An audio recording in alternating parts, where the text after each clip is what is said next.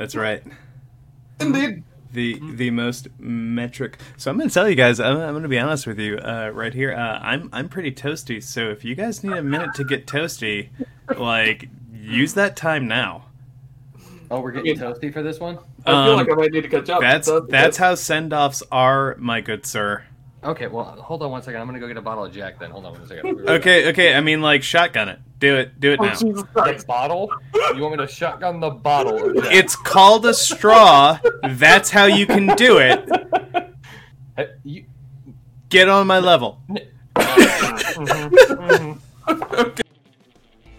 Welcome to the Spinfoil Theory Podcast.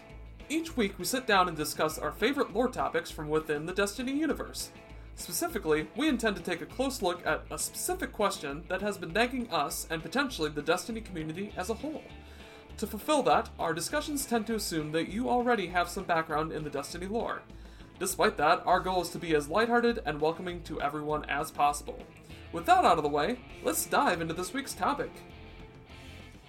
The show where like we're enjoying ourselves. We're like faking banter because the music's.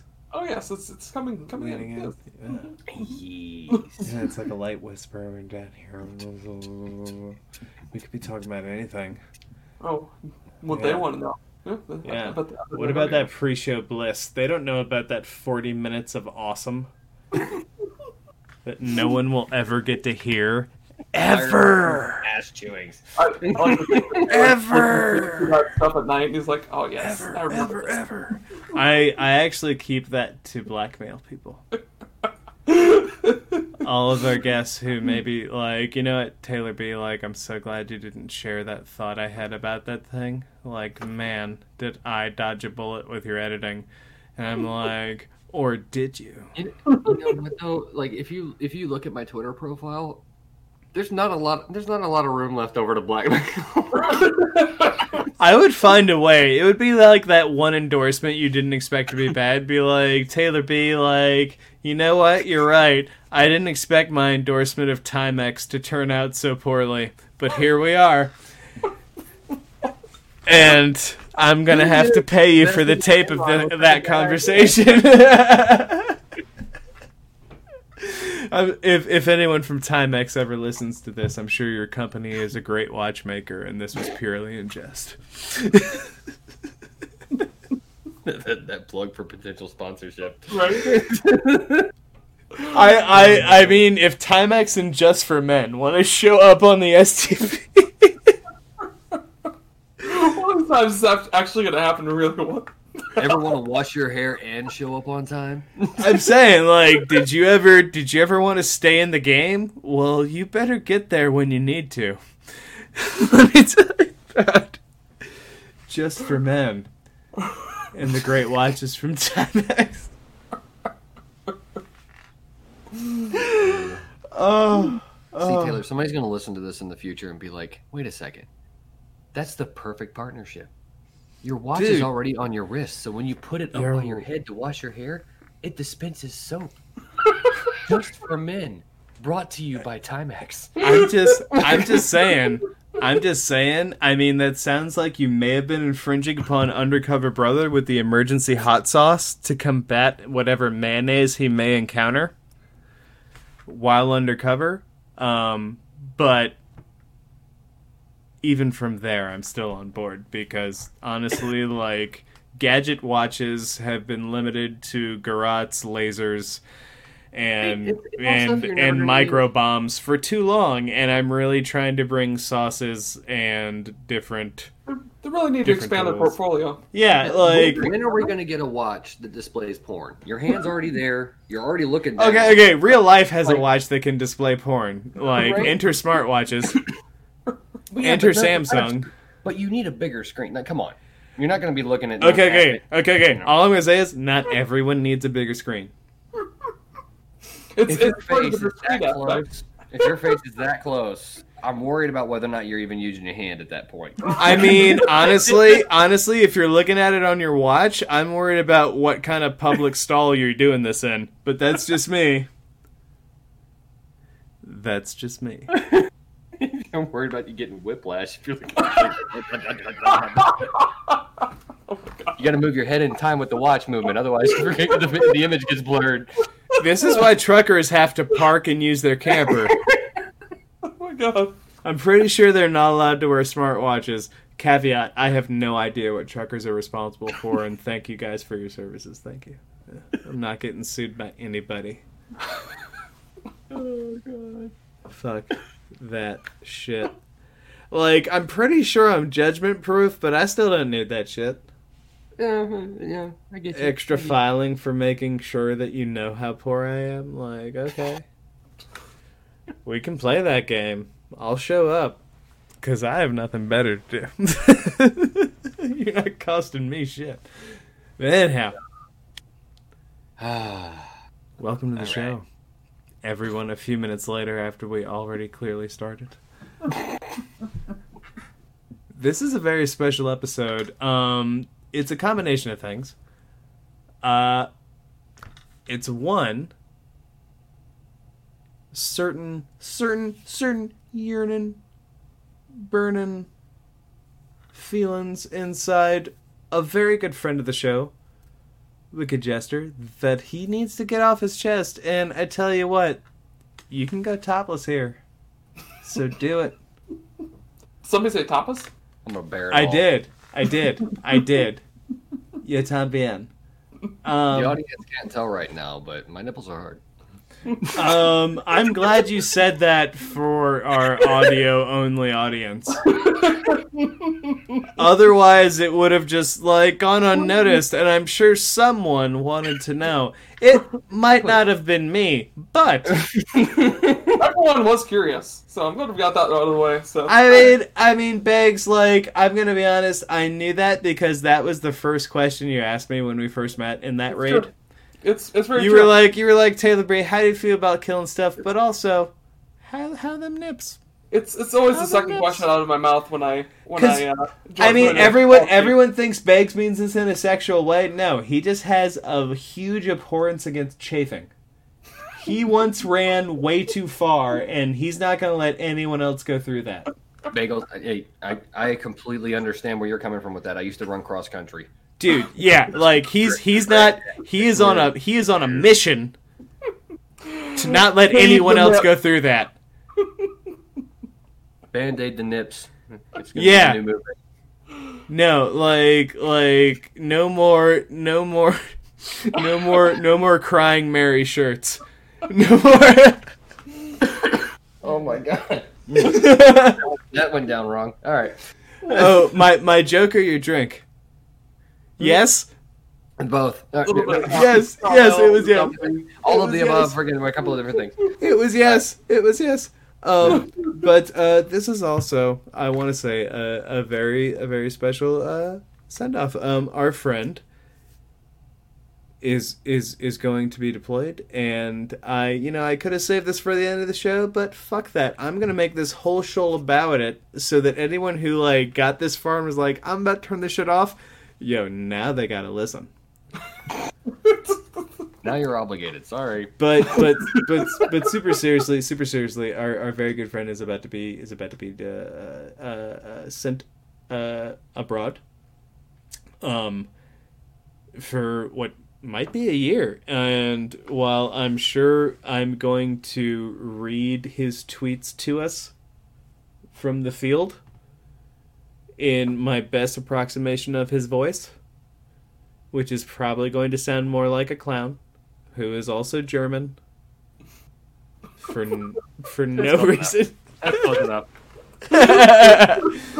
I can tell you're tearing up. It's all right. I'm gonna do this for you. But he's gonna be gone for a while, and we're gonna miss him. He's the only member of our 5 Timers Club, besides Beggs and myself. We might have to upgrade it to the 6 Timers Club Lounge while you're gone. It's true. I will have no problem with that. There might be a futon when you come back, so that you can stay. All I'm saying. As long as it's got a cup holder. You gotta have a place for that cup out. It does, but it's European size because it's a futon. So you can only hold your latte.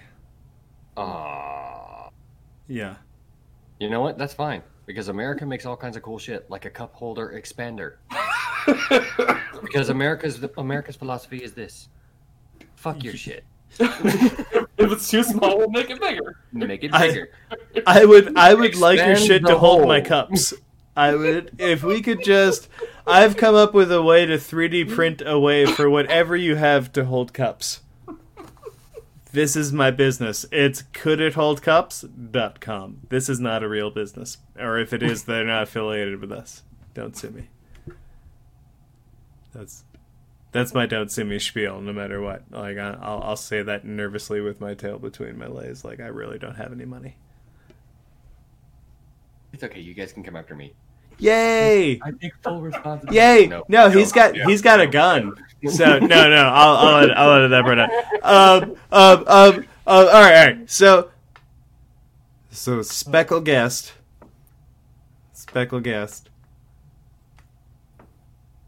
What is your theory that you're bringing on this Speckle guest duel episode?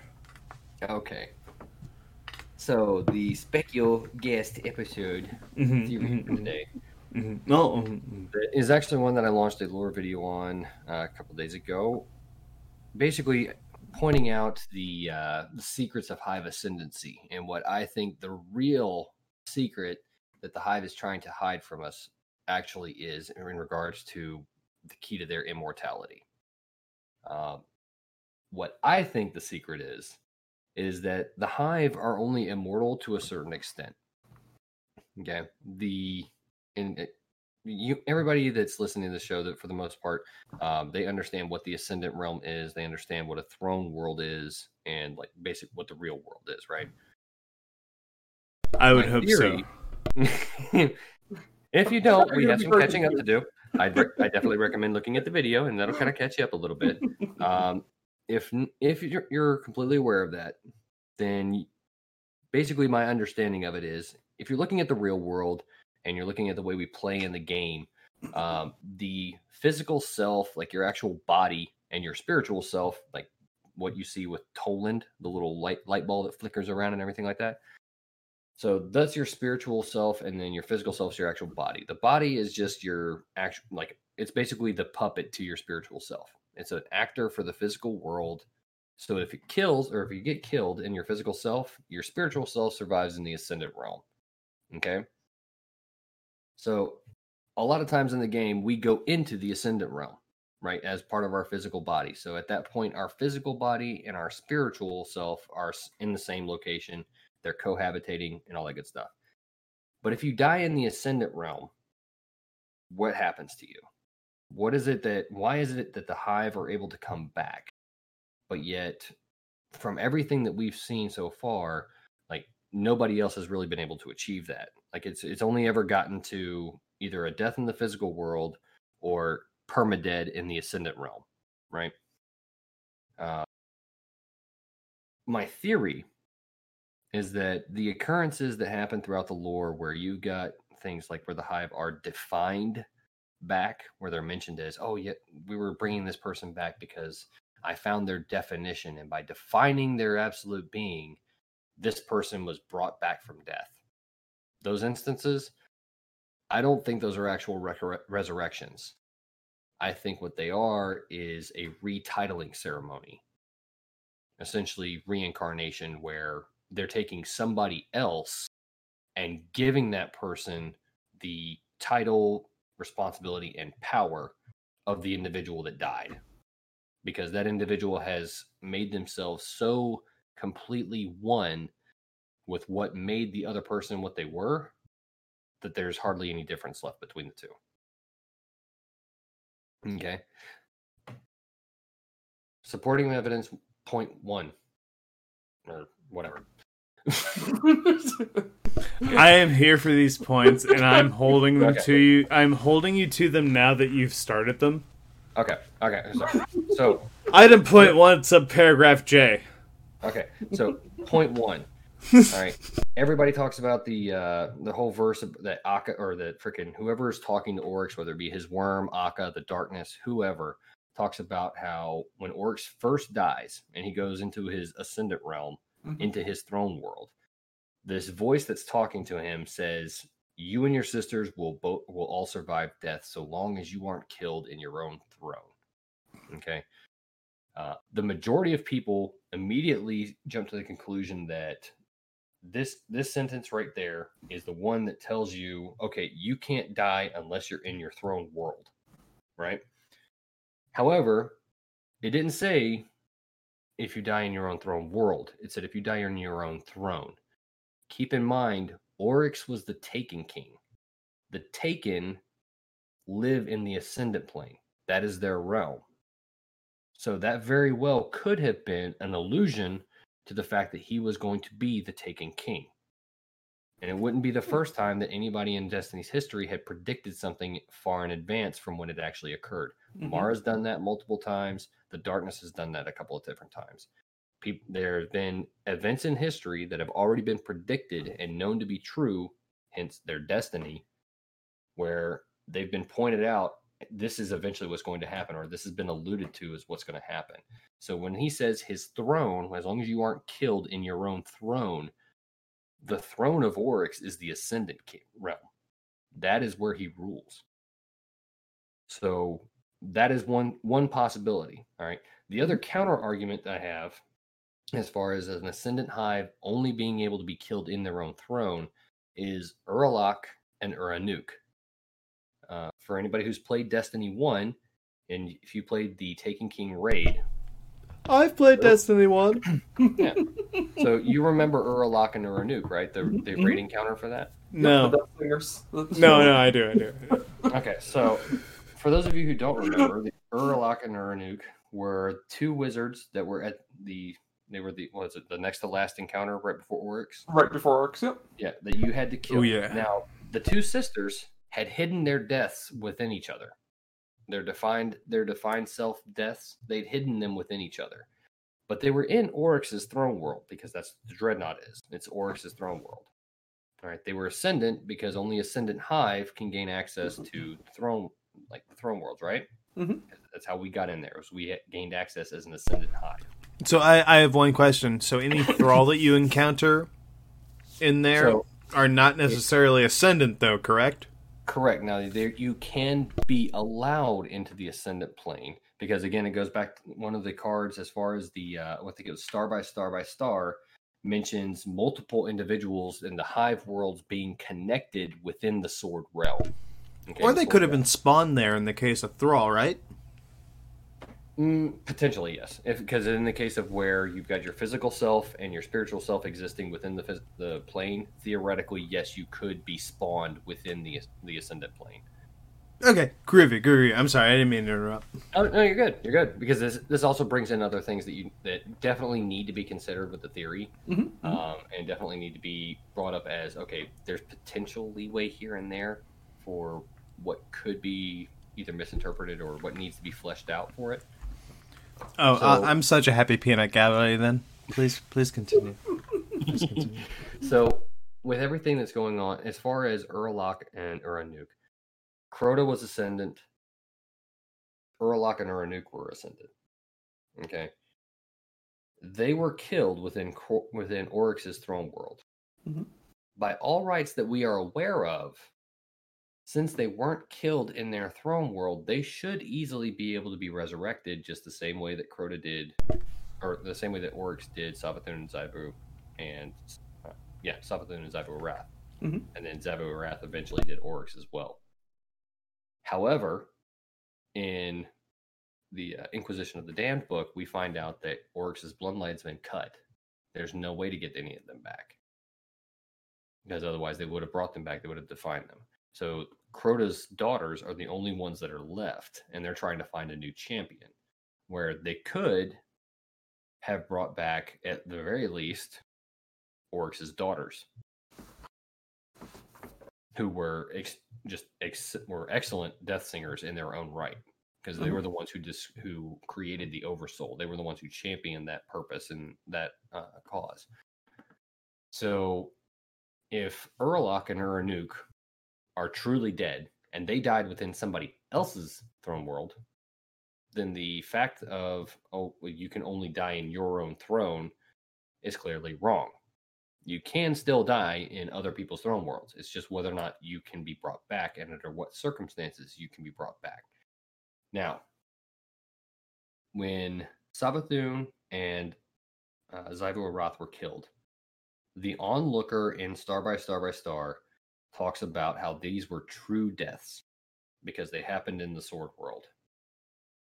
One of the things that I talked about was, okay, maybe it was a low-level thrall, or maybe it was a low-level acolyte that wasn't familiar with the full process of what it means to be Ascendant, right? But again, you've got the sisters. If that's the case, the sisters should be able to be brought back. However, if that individual is right and they are dead,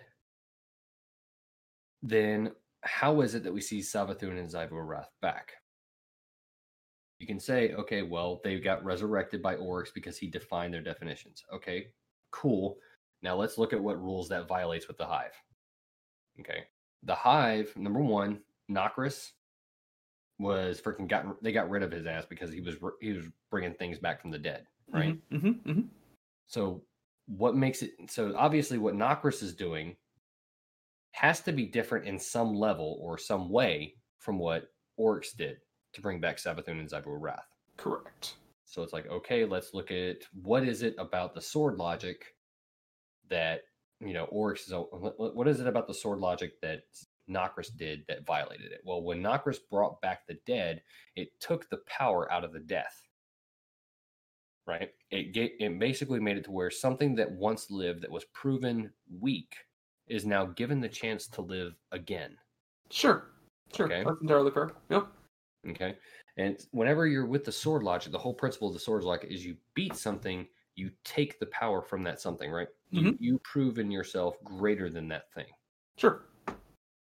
When Oryx brought back Savathun and Xivu Arath, even by defining them, if it was a true resurrection, was he not then admitting to himself or creating it, making it a true fact that Xivu Arath and Savathun were actually stronger than him because they survived him?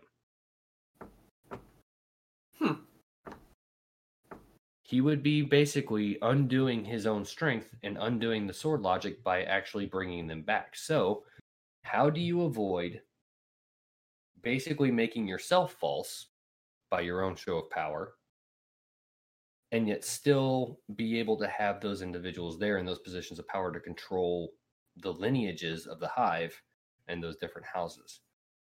The answer, and as far as my theory goes, is that you crown a new Savathun and a new Xivu Arath. You basically take the closest runner-up or the closest thing to who Savathun was and what defined Savathun as an individual being and what defined Xivu Arath as an individual being, and you make those individuals into your sisters.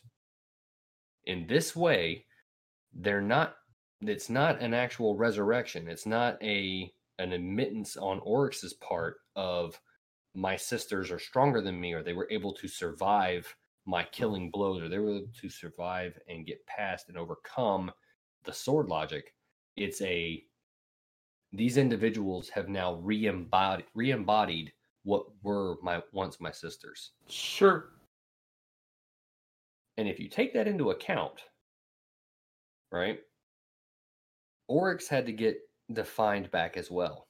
Mm-hmm. Oryx was defined back by Xivu Arath. Savathun and Xivu Arath were brought back in this way. Well, if we're following my theory, Savathun and Xivu Arath were brought back as reincarnations, supposedly, right? And if Xivu Arath was the one that redefined Oryx, either A, the Oryx that we fought wasn't the original Oryx, which would also, by the way, explain why his younger self that was like, what did you do to my sisters that Curia simulated, had no effect on him, by the way. The Aurash that the Vex were able to simulate. Yep. Yep. What I have you wasn't done making a with- joke. Sorry. That's how that was. And then, but if that's the case, either a new Oryx was made through some other hive that had worked its way up through the ranks, or the replacement for replacement for Zyvu Arath became the new Oryx. Ooh. And the Oryx that we killed was once the replacement for Zyvu Arath. Can I add like a super like double dodeca caveat to that? Sure. And this is stupid. We don't have to talk about it beyond this comment. What if the Oryx that our Crota was worshipping is from a different timeline because our Crota was sent back in through a Vex Gate, and therefore his worship and all the things that he did brought in an Oryx from an alternate timeline? Cool. All right. You know, it's also interesting. Just to go off of that right there. But to lead into like that is all to like lead into the why Arash didn't affect him, right? Like, so the whole thing, like as far as Crota and the timelines and like Crota emerging into a new timeline, that right there, to me, the interesting part on that one, like when you think about it, when the Deep took Oryx and Oryx got lost within the Deep and then got brought back by definition, after that is when he had Oryx. I'm trying to think as far as like with Nokris, because one of the things in my theory about Nokris is, and we'll get to that later, but as far as like the tithing or the getting rid of the bloodlines of the old side, that was one of the theories that I'd had in there explaining Nokris. But if Oryx that got brought back was from a different timeline, that would be Well, I mean, like brought back or brought forth. I mean, really, it could be both, or either. Well, I'm thinking more like a brought forth, right? Mm-hmm. You bring in this So, like alternate, yeah, right. So I wonder about that, but then you have to wonder: is there like a second Crota? Is there a second Oryx? I mean, there would have to be within the simulations. Well, no. Within the simulations, it's one thing. I mean, within our universe, if the versions that we fought are external. Mm-hmm. Okay, so but that thing goes into that actually caveats or that ties in very well with my whole thing with Nokris. Segway. Exactly. Segues very nicely. So, if these individuals weren't the originals, like these individuals were proxies that got substituted in. The last Oryx is the one that had kids. At least the last Oryx that we know of is the one that had kids, right? And then Nokris comes around and is like, "Oh yeah, hey Dad, I have this ability to revive the dead, like the actual dead people." And Oryx is like, no, that's a bad idea. Don't do that. Because, God forbid, Nokris actually find the real Oryx. Brings him back. And brings back the real Oryx after the replacements come in. Because then that Oryx would no shit have all the powers and the capabilities that the darkness had given him in the deep. Mm-hmm. So this is so funny because as a tangential thought, I've always felt like Nokris was like doing his own thing with his necromancy, which is really like, it's so funny that we make what he does necromancy as opposed to like literally what the Hive or Guardians do. And that's what I'm saying is like we've created a difference between those. And it's a difference that doesn't make sense, and we suddenly become okay with that. That's so yeah. Like put a pin in that. But it's so funny. We have this problem. We have this problem with Nokris, and it's just like I always feel like he's the Marsha Brady of the Oryx siblings, and for anyone who doesn't know who Marsha Brady is, at very least go watch the 90s movie and you'll fucking get it. I'm not gonna make you go watch Nick at Night like I did when I was growing up, but you'll kind of understand. It's the middle child. Like, it's just kind of like no matter what they do, like, nobody gives a shit. Yeah. And I feel like that's who Nokris is, like, especially in his current role. To be honest with you, and so that's really what I wanted to kind of like point out. It's even beyond now, like, even if this isn't the last we see of Nokris in recent events, like, because, like, honestly, like, he's a necromancer, like, who knows where he hit his death, right? Yep. It's like a fusion of, like, classic D&D necromancy and, like, hive magic. Well, yeah, and we know killing him doesn't do anything, because the whole point of the strike that's explained in the lore is that killing him over and over and over again is what gave him the power to go through the portal into the Ascendant realm to go see Savathun. So it's like he was deliberately coaxing us down there to fight him and kill him over and over and over again, just so that he could use the killing logic and his ability to come back to prove and provide the power to actually create the portal to go back to Savathun. Well, Did he suddenly, like, when we weren't paying attention, become what everyone else, like, in different circumstances would perceive to be, like, Sherlock Holmes? Did he Sherlock Holmes us? As far as what? In what regard?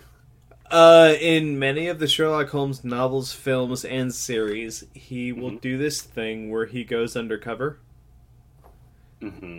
infiltrates, and then turns it on its ear. And so if Nokris is this guy, he basically, in the whole Mars campaign, set us up so that he could just basically walk into the Ascendant realm and meet with Savathun. Like, all that was just to, like, get us to do his bidding. Yep. And that's why Savathun pulled him in there, because she saw the cleverness to it. She saw what he was doing in the actual. See, I feel like that sells him short. I feel like he did it, and she acknowledged him once he was there. So she pulled him in. Because what was it? I think he was on his way to Io, or he was trying to get to Io to actually go find Zol, because he was hanging on to a parchment or a piece of worm hide that he was still using to gather power from the darkness. And he was on his way somewhere else. I forget the exact evidence or exact one. I want to say it was Io, but I don't know for sure. And on his way there, Savathun snagged him and pulled him into the shores of her throne, or into her Ascendant plane area. I didn't think he was so much captured as like delivered himself there. I didn't take it so much as he was at. I feel like the way I read this, like, he wasn't so much a victim, right? Mm-hmm. Well, and that isn't to say, like, Savathun isn't still, like, the master of machinations, right? Mm-hmm. This was just to say, like, I thought he was trying to pull, like, his own little ploy. He was. He definitely was. He just... Savathun was a little bit quicker.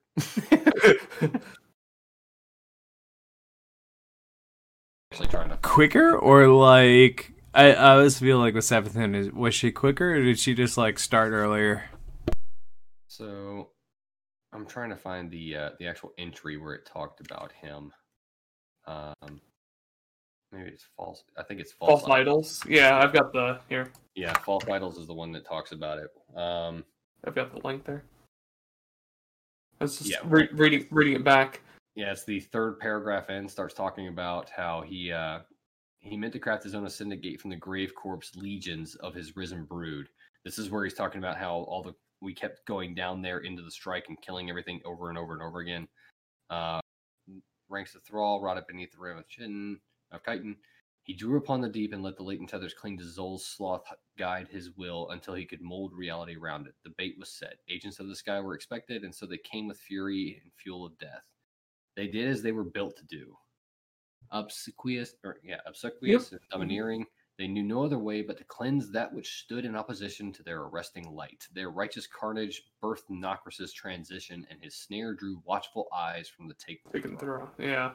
The sky's vassals stormed the penumbral depths, and as they had done many times before, their fear of Zol's resurrection drove their fur like searing irons into the back. Fear had twisted his purpose, his death, an offering that would seal the spell and create a pinprick piercing through which his soul could slip into the Ascendant plane. But guile was the language of a more ancient player, and she had taken notice of his cunning. She directed Nokris away from his destination to instead wash upon the shores of her court.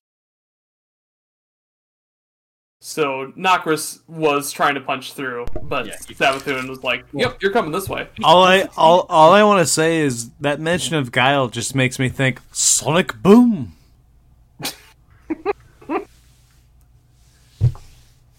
Now I'm picturing Savathun with a freaking with like a high reg that's like 3 foot tall and with a triangle on top of it. And she's in the Air Force.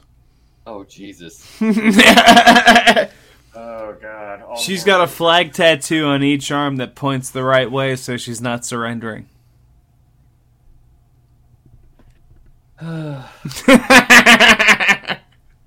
I hated that part. Like, it's like, okay, so what if the wind changes? Like, I didn't mean to hurt you with that, but it changes. It changes.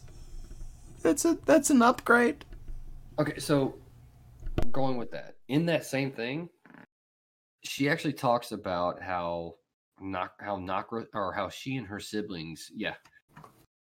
Let's see.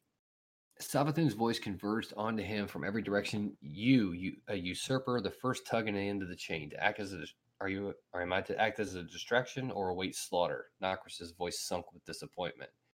No, as a thorn. You have circumvented the deep through forbidden sacrament, and so you shall continue. The deep fears me, as we feared you. Ignorance keeps, knowledge usurps. In this you have found purpose in my court. So she actually admits that her and her siblings feared, or her and the Hive maybe feared Nokris for his capability to resurrect from the dead, and that it was against what the deep asks, which is an interesting thing to bring up and say, because a worm taught him how to do it. So correct. A worm is supposed to, we've always viewed them as like agents of the deep. And yet this worm specifically taught Nokris something that goes against what the deep has supposedly taught the rest of the Hive. It always seemed like Zol was the younger sibling that was a lot less stronger than the rest of the worm gods. Which is exactly perfect in comparison to Nokris, because Nokris was also, he wasn't as good of a wizard as his sisters. He wasn't a knight or a king morph like his freaking brother Crota. For me, I always thought of it was as a sort of a different. I mean, in this way, I feel like Nokris was perhaps more daring than his siblings. I thought it was like a stab at a different take on the pyramid scheme that is the Hive sword logic. Well, with everyone tithing to everyone else, Nokris basically set himself up by tithing with Zol, basically having all these undead creatures then, without needing a tithe or feed to themselves, and no matter what they do, all feeding to him. And so in that way, I thought like he really just like came up with a different distribution scheme. You know what I mean? Like, I could see that. Direct tithing instead of like he had a direct marketing structure where like he collected all his undead and brought it back. Like, but again, like that might be that. I'm sure that's oversimplifying it. But like that was always my take on what he was doing. It'd be interesting to find out if there was actually anything as far as like the undeadness of the Hive that he resurrected, like if the actual worms were brought back with them, which I think even in when you kill them in Mars, the worms are still active. Like the worms are still alive. Writhe around, but you can still shoot them. Yeah, so like I think that they still get brought back with their worms, and I'm wondering how much consciousness and actual free will they have. Like, because, you know, with necromancers, usually when you think about it in like most every other version of them, the zombies that they create are usually within the full control of the necromancer. Correct. Typically, they have no will of their own. Right. And with this, the concern comes in is like, okay, you would, if there's no control over their actual individuality and what they are doing, then you would think that that the worms and the sacrament and everything like that would still go up through the normal chain. So he would have to take over essentially as their general and basically be like, you're pushing your tithes to me. That kind of thing. Does that make sense as far as like essentially usurp the tithing chain directly to himself? Right. Yeah, like he's changing the leadership. Which part of me makes me wonder as far as because again, this was him going to Mars. They said we're going to go take Mars, right? That was what his last words to Zol were before the next time we saw them on Mars itself. With that being said, that means a battle had already taken place on Mars with a bunch of Hive that were slaughtered and were dead. He was going there to raise an army, which makes me wonder if that was Crota's army that was destroyed, his original one that whenever he invaded the first galaxy. If that was the army that was raised during the first collapse. And if that's the case, was Crota there when all that stuff happened as far as the collapse? Or what general was leading those Hive? Yeah. And if that general was dead, then it would make sense that you could step into that and be like, well, now I'm your leader. And they're like, okay, well, our tithe goes to you now, sir. So I would wonder about that only because if there was a different leader that would have like been part of that invasion, I feel like what Nagras Crota what they're doing is sort of more undercutting, trying to like break away from the tie from the hierarchy that Oryx had set up and the three siblings had set up, as opposed to like whatever they're doing is this like tangential like branch like break off like a new idea of whatever the sword logic was prior to them from the original hierarchy, even from Savathun. Like her thing is all based on secrets, but even that like has like pretty basic rules when you really think about it, right? Yeah. And so that's what I wonder about here. That's all I meant to offer. Sorry.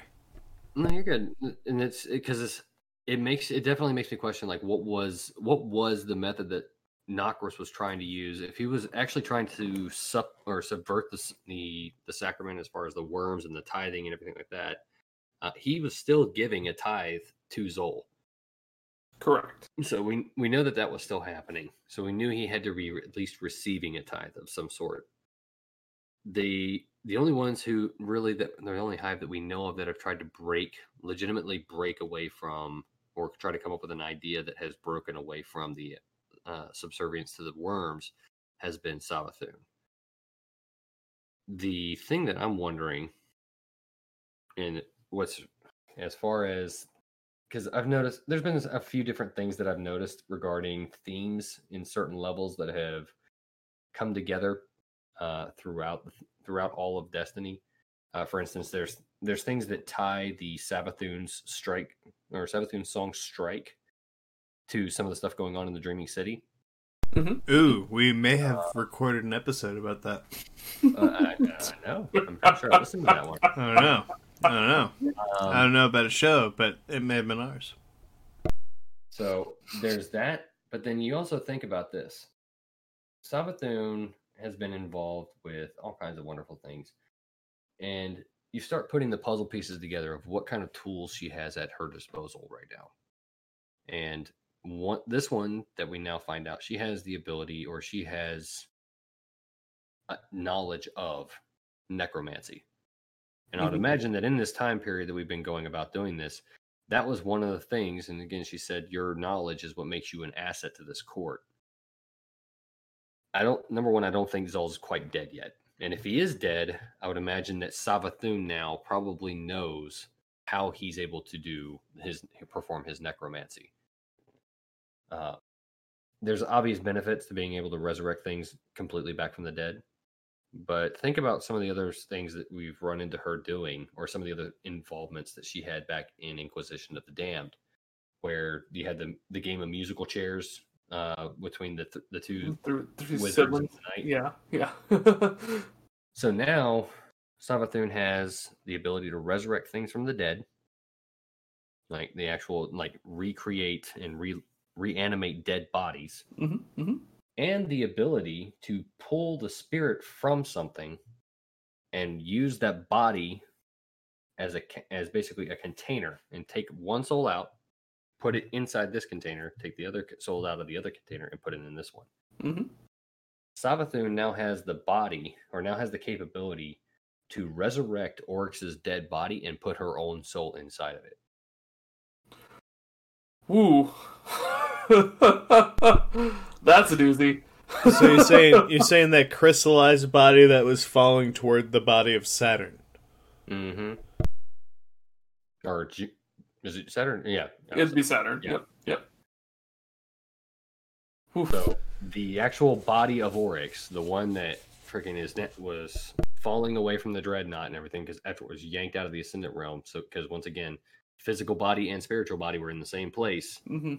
So once it was yanked out of the Ascendant realm because it was killed inside of there and falling towards Saturn, Savathun now has the capability and the knowledge to be able to take herself out of her own body and put herself into her brother's.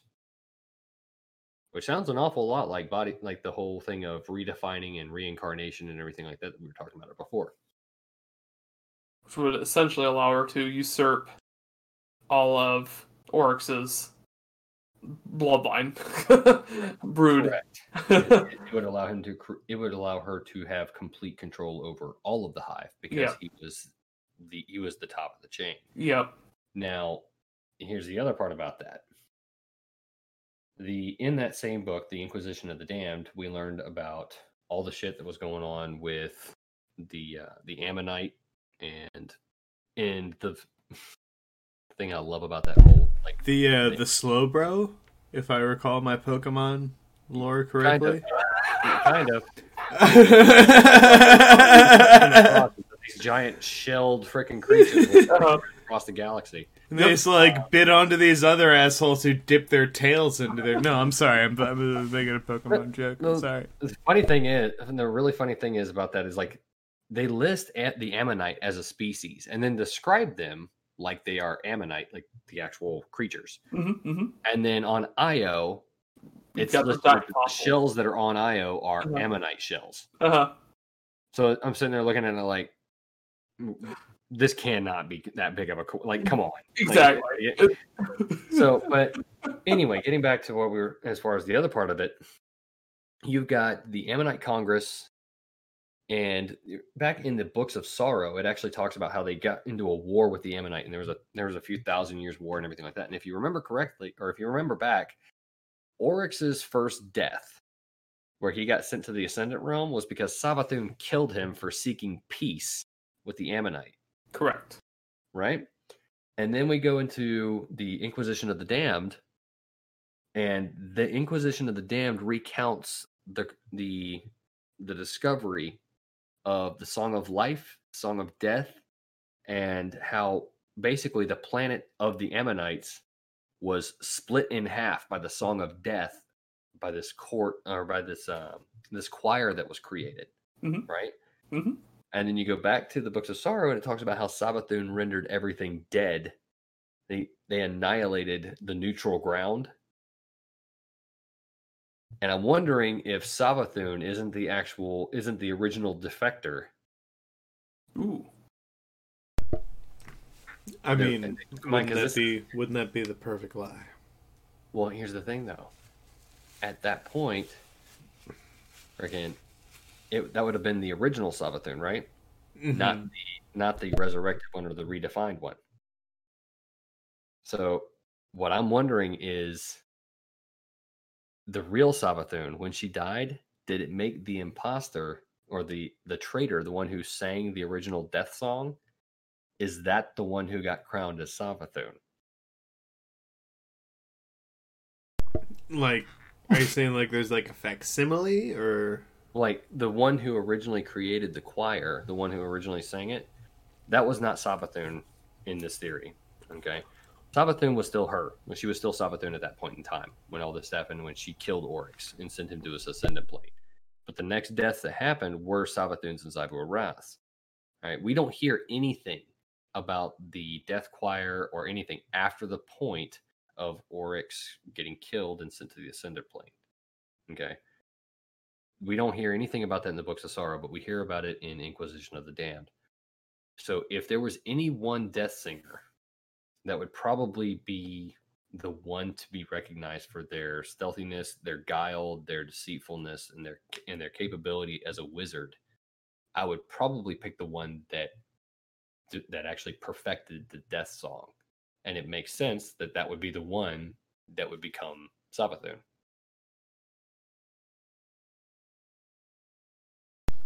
I feel like there's like multiple Savathuns floating around. Not all of them are as good as the others.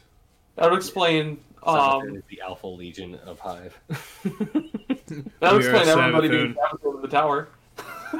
Do what? That would explain everybody being Savathun in the tower. Right. Well, yeah, but they're all not all Savathuns are created equal.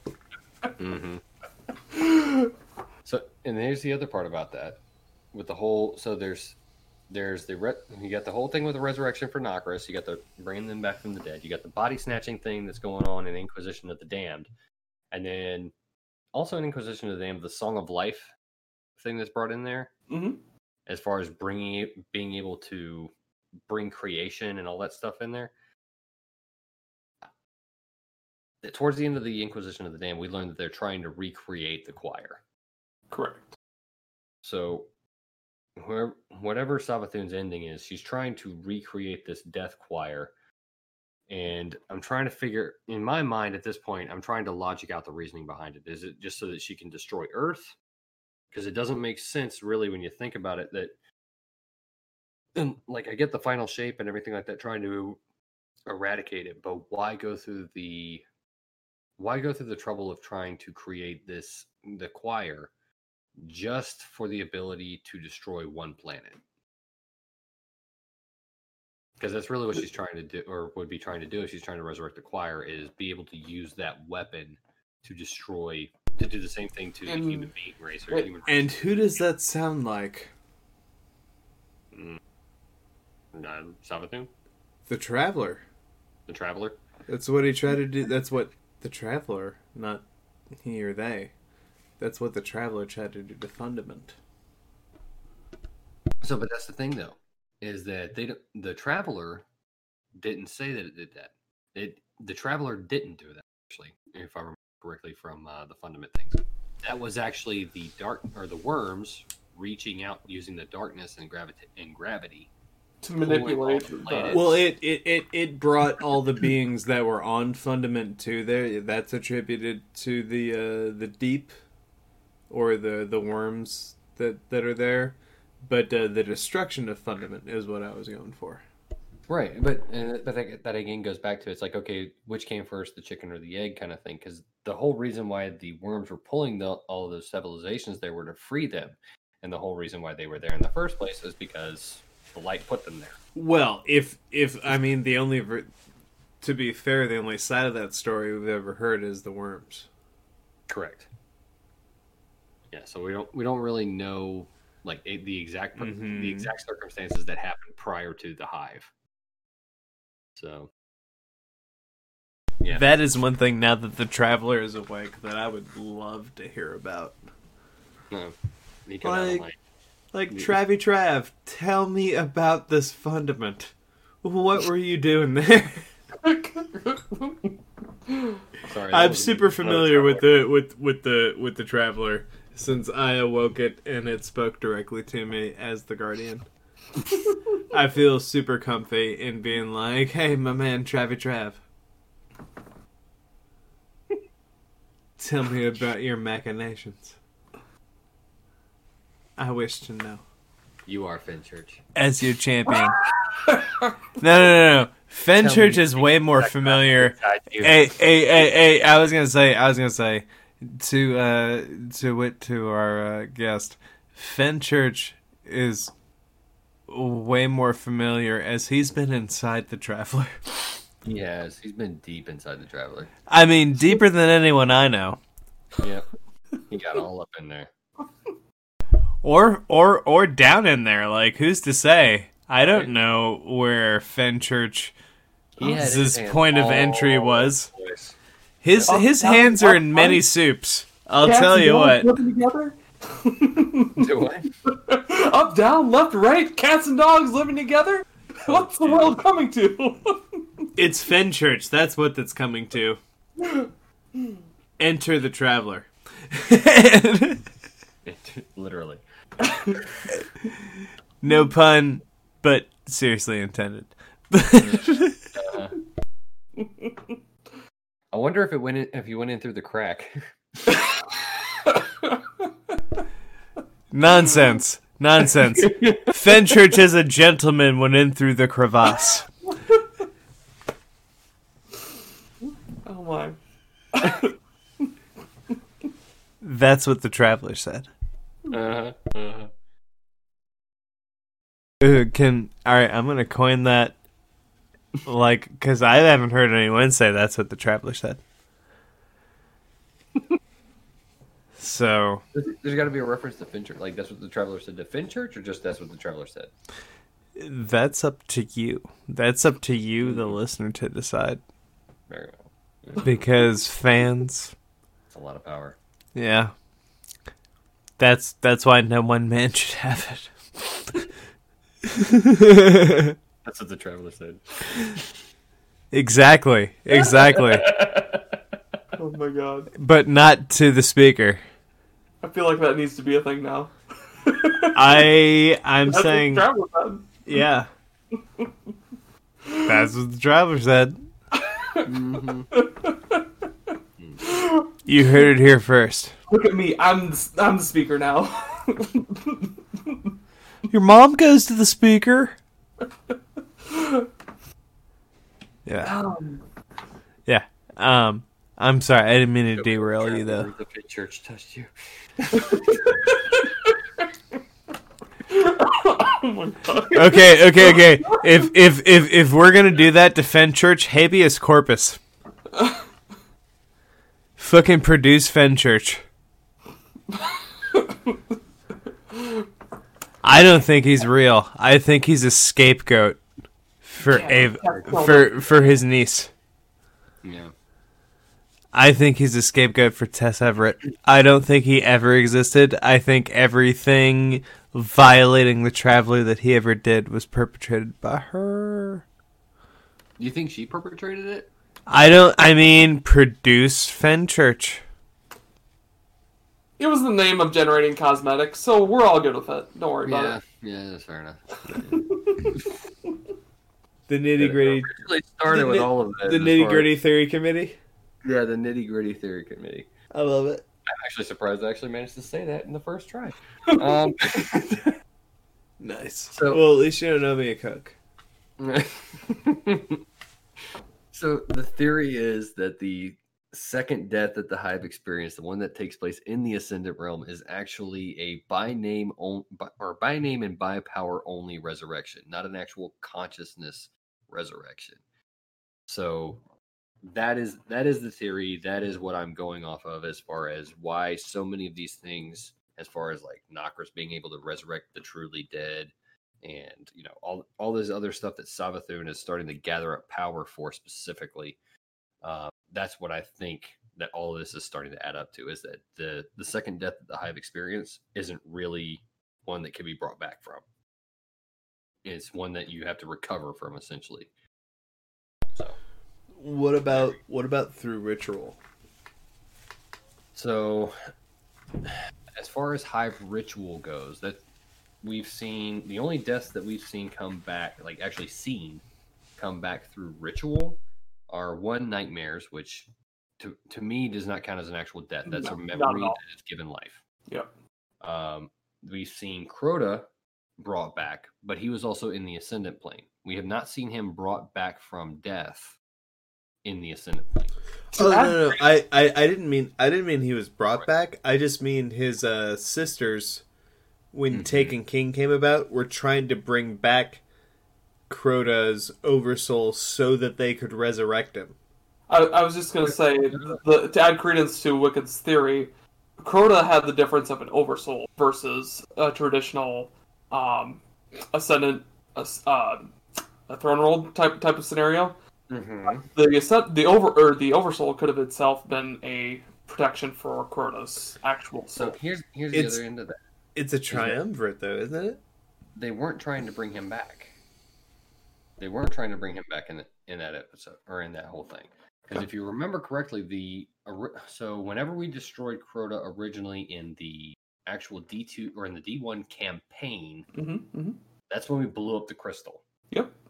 All right. And that's when the crystal that was spinning around in the air and everything like that, and it had Crota's freaking glowy self inside the little crystal. That was the mission for killing Crota in the first place. The second time that we encountered Crota was actually in his throne world with the oversoul behind him that was glowy and everything like that. And we actually had to kill the oversoul.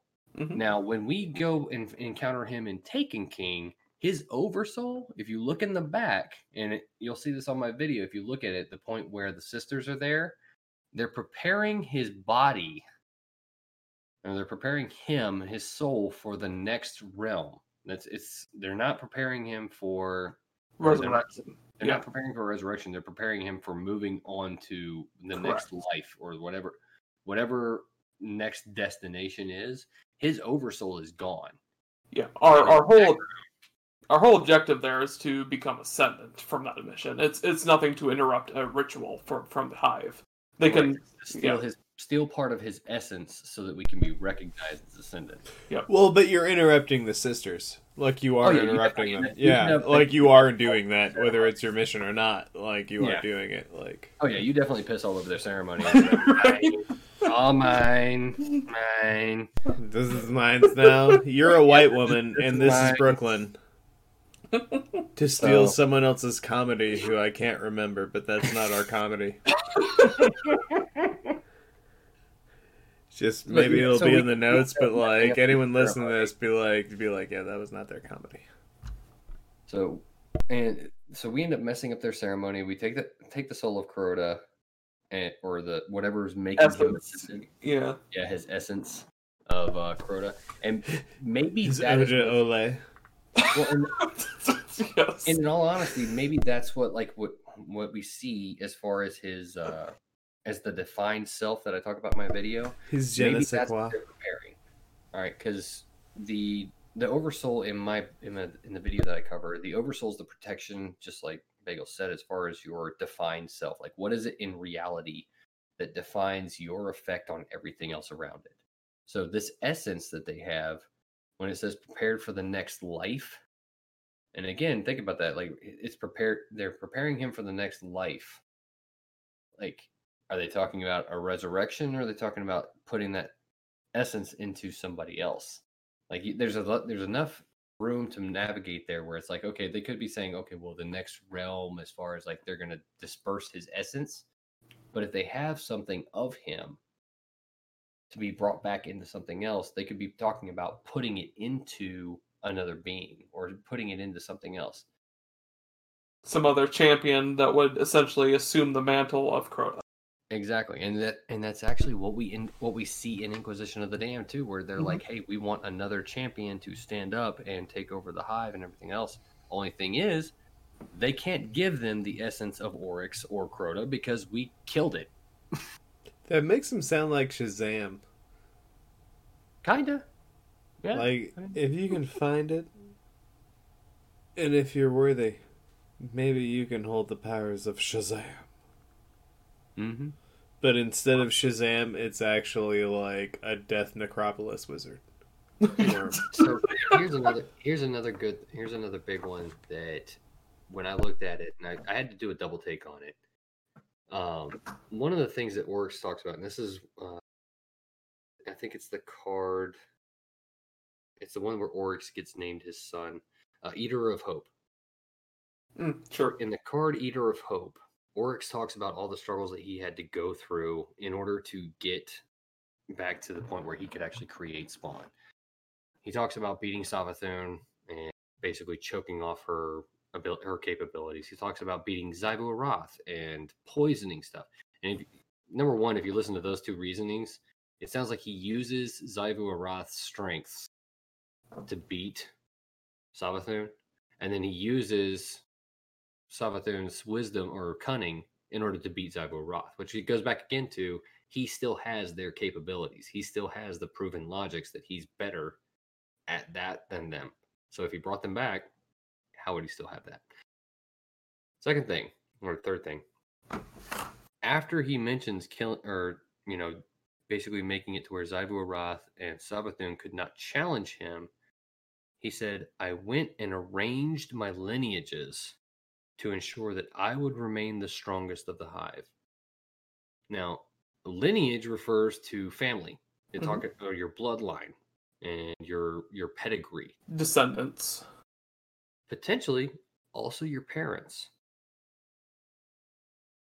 Because you think about it, older hive should be more powerful than younger hive.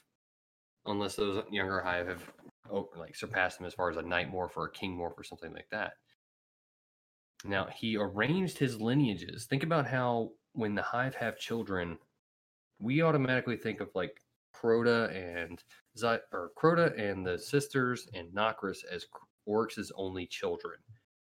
But when you think about it, that takes everything else. Like where did they start at? They didn't start as knights. They didn't start as witches. Or wizards. They didn't start as king morphs. All the hive that we know of, there's nothing that contradicts it. They still have to start at Thrall and work their way up. They have to prove that Thrall strength.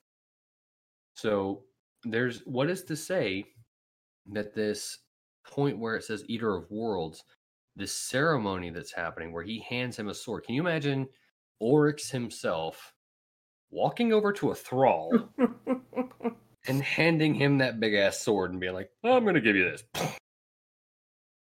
Or do you see Oryx walking down into the fighting pits, just like the sisters were overlooking in Inquisition of the Damned, seeing a champion standing over top of all the numerous dead and killed that he's just beaten, proving his worth as the Oryx's son. Mm-hmm. I submit a third possible scenario of Oryx tossing his sword into a pit of Thrall. You're talking like a bridesmaid just sitting there with her freaking garter and she just shoots it off and... Oh, no, because that implies a celebration. No. He just tosses this. He just tosses this into a pit of his kids, and he's like, all right, like, only one of you gets to carry it. And, I mean, and have you Crota seen a bride when way. she throws the bouquet, dude? They don't act like it's a celebration when those women start fighting for that shit. This is why you get eloped. Throat, dude.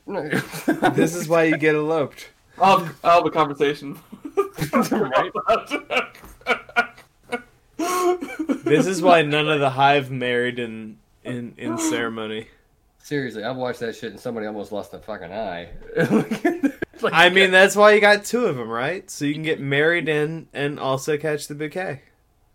But I do think your point is valid here, Wicked, in the fact that it doesn't necessarily mean that Crota is directly Oryx's son, or either of his quote-unquote daughters, and Iraluk or Hanuk are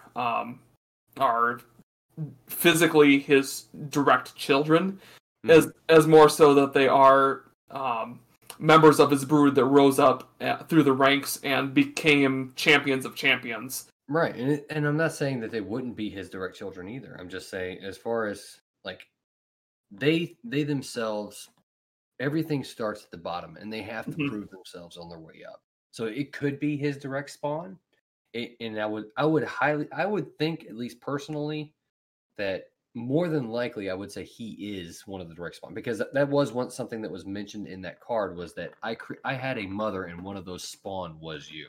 So I'm not putting it out there that Crota was not a direct descendant of Oryx.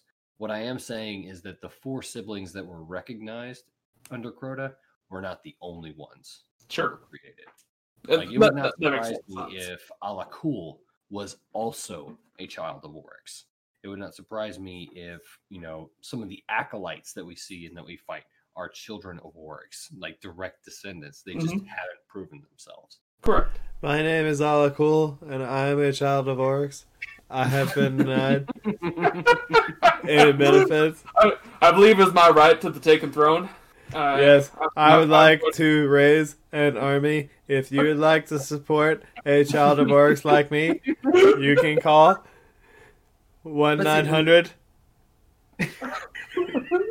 Ascendant Realm Babies.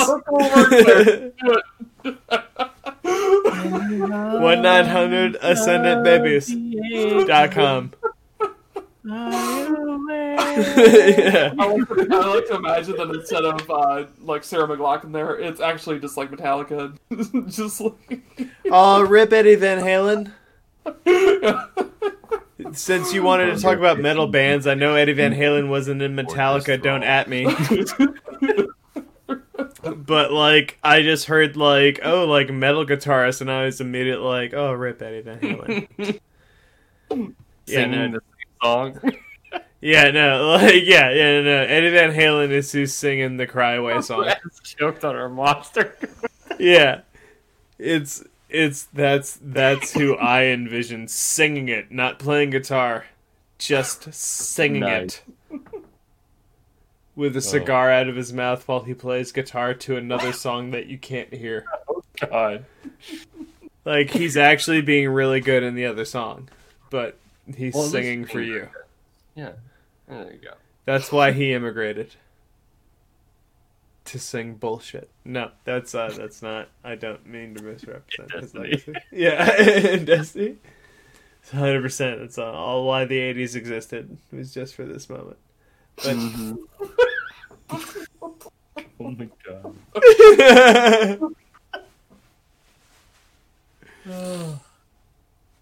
On a more serious note. All right. So if all of Oryx's children are champions of his brood, while that does play into sword logic, when do they get a name? And this is actually a great question for Greater Hive, logic, right? Do you have to ascend acolytes don't have a name? When do you get named? It seems to come at that next step, when you get into that middle management status. Look at all the ones that have the names that are actually named, legitimately named knights or legitimately named characters. They're all either knight morphs, king morphs, or wizards. Ooh! I also want to add out there though, Nokris, individual morph, but I also want to add that all of those morphs are deviations of the original Krill. I'm not saying you guys didn't know that, but I don't know if we mentioned that in this episode, of the original Krill morphs. And the fact that both Oryx and Nokris seem to be able to deviate from those morphs, does that mean the Hive or even the Krill are bound to them? Or what does that mean, do you think? Well, Oryx took the king morph. Yeah, but he created that. Did he? Yeah, because he didn't consume his father.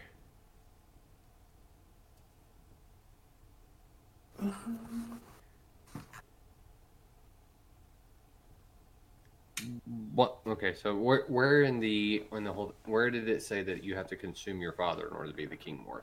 I thought that's how you became the king morph. That's why their father was all because their people were eaten by the other peoples. So, and here's the other thing, and something that I think is kind of funny. The idea of Oryx eating his father. That actually happened when Oryx went into the deep during his visions. He ate his father, and his sisters tore up the path behind him. So, I mean... So it could be a recollection of things that occurred, or it could be a vision Taste of things to come. Literally.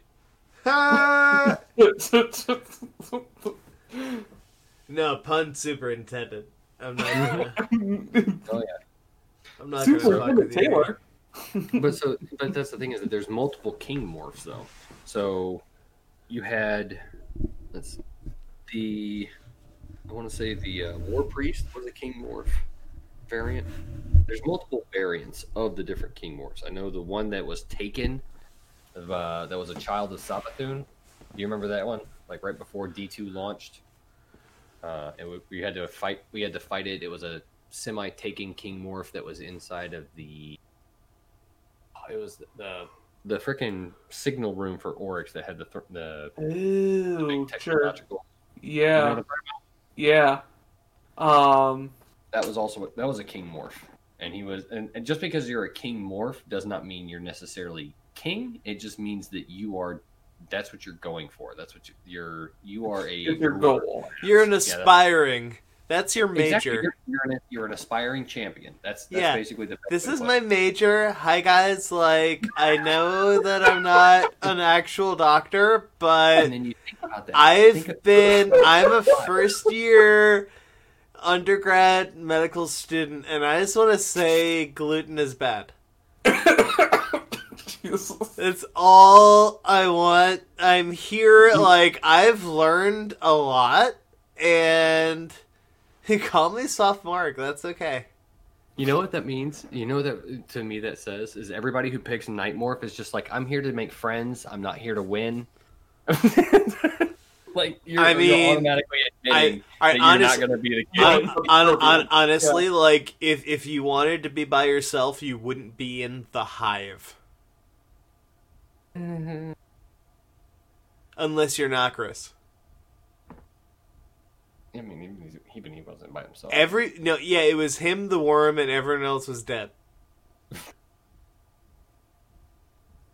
And then even the worm was just like, "Fuck you!"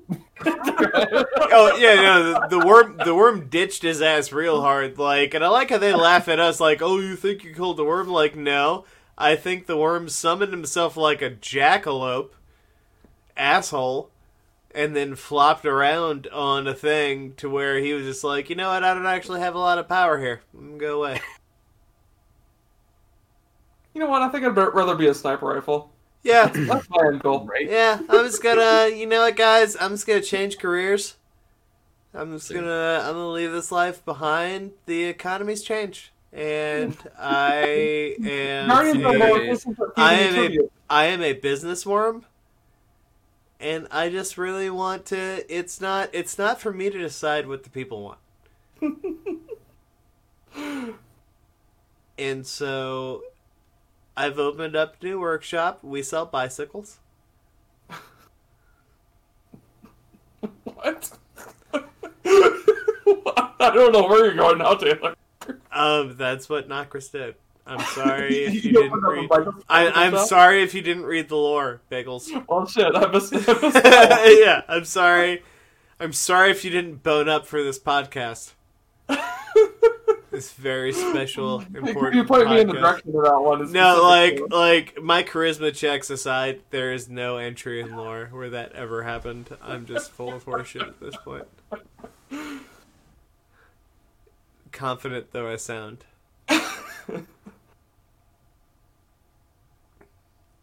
About Nagris affiliation. Yeah. Oh. Okay. All right. So for this to work, is there any question of what other hive bodies are doing? Like, I know Zivarath and Savathun, or I'm sorry, Savathun is a very popular one, but like, what about Zivarath? The former hive was a triumvirate where all three siblings, yeah, you know what I mean? Like, shared an equal of power. And once you knocked out Oryx, it seems like Savathun has assumed that. But, like, what is the other leg of that stool doing in this theory? Like, how does that work? So that goes back to the whole thing that I was talking about as far as the, who became Oryx. And the idea that, with Savathun being who she is, the Queen of Lies and all that other good stuff, she's going to go on with this whole thing of, the Hive are completely immortal and this, that, and the other thing. But the person who resurrected Oryx, by definition, was the replacement for Zybo Arath. So so that's where she fits into this theory, where it's either she found another King Morph to replace Oryx, or she herself became Oryx. Wait, I'm sorry. There was a replacement for Zybo Arath? The replacement that was originally meant for Zybo Arath, that was defined when Oryx first killed Savathun and Zybo, right? Okay. They made replacements, right? Then Zybo Arath is the one that defined Oryx back. She says, I feel like I would be stronger with Oryx here. And she said, thus I defined him. So either she defined him and became him, or she found another King Morph to become that. If she found another King Morph to become that, then yeah, she's still running around somewhere in the galaxy getting stronger and stronger. If she didn't find somebody else to replace Oryx, then that means that the Oryx we killed was actually the Zybo Arath replacement. Why would Zybo do that, as opposed to Savathun? Because Savathun would not be able to...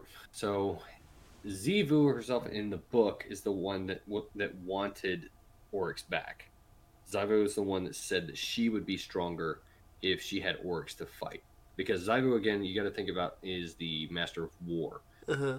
Savathun is going to be very deceptive, but she's not going to be engaged in a lot of hand-to-hand combat and a lot of physical stuff. She's going to be engaged in a lot of mind warfare and subterfuge. Mm-hmm. That's not where... While Zybo Arath does get her powers from, or does get her tribute from war, that kind of a war is long and drawn out. She's not going to be able to get the kind of sustenance for her worm that she needs in order to keep up with Savathun, if Savathun's just sitting there being like, oh, I'm just tricky. Zybo Arath needs actual war. You leave Destiny's Hocus Pocus alone. I mean... She's going to show up here in a month or two, and she's going to teach us to bake cookies again. Yeah. You show her some respect. Uh-huh. Grandma Savathun. Yeah. Grandma Savathun. There. I've combined the thing. You know what? I'm sorry, but every time I see her, and I don't know if it's the devs intentionally screwing with people, but her lines get bloodthirstier and bloodthirstier every single time. And if you really think about it, one of her lines that happens during this, or that's been happening lately whenever she comes out, is, I never thought I'd live to see the darkness return. Think about when the last time the darkness was here was during the collapse. I was here. I feel like that's all right, but I feel like an evangelical could say that about the rapture, right? Yeah. Like I said, it's not out of the realm of possibility that it's just like, okay, yeah, whatever. But think about it, like how easily that could be twisted into a different verse. And I realized that by even mentioning this conjecture that I'm giving Savathun more power and all that stuff. But stop saying her name. It's like Alexa. Once you start saying her name, she knows where you're at. Mm-hmm. And she's recording everything. Okay, so that was actually one of the other things I was talking to Green Eyed Music Lover about not too long ago, was the idea of freaking basically by assuming that she's a part of everything, you're giving her more power. So the only way to really combat her is to leave her out. Wait. On that note, mm-hmm. I'm taking this chance to let's do a commercial break. Commercial break? Oh. By doing something completely different at this point in time. We're combating Savathun, so you're welcome, listeners. starting now. Hi. Are you feeling lonely? Are you tired of spending all those cold nights in caves after a firefight all by your lonesome? So worked up and sweaty, with no one to keep you company. Then maybe it's time you take me for a spin on your next adventure into the dark. My name, Super Good Advice. Oh, I know. It's not as sexy a name as those other weapons. But I know how to treat you right. Take this massive weapon in hand and let me punish your enemies in combat. Just shoot my hot payload all over them. And after we're done cleaning up, we can cuddle by the fireside. Whisper sweet nothings to each other while you polish my barrel. Super Good Advice. The weapon that speaks for itself, though you wish it wouldn't.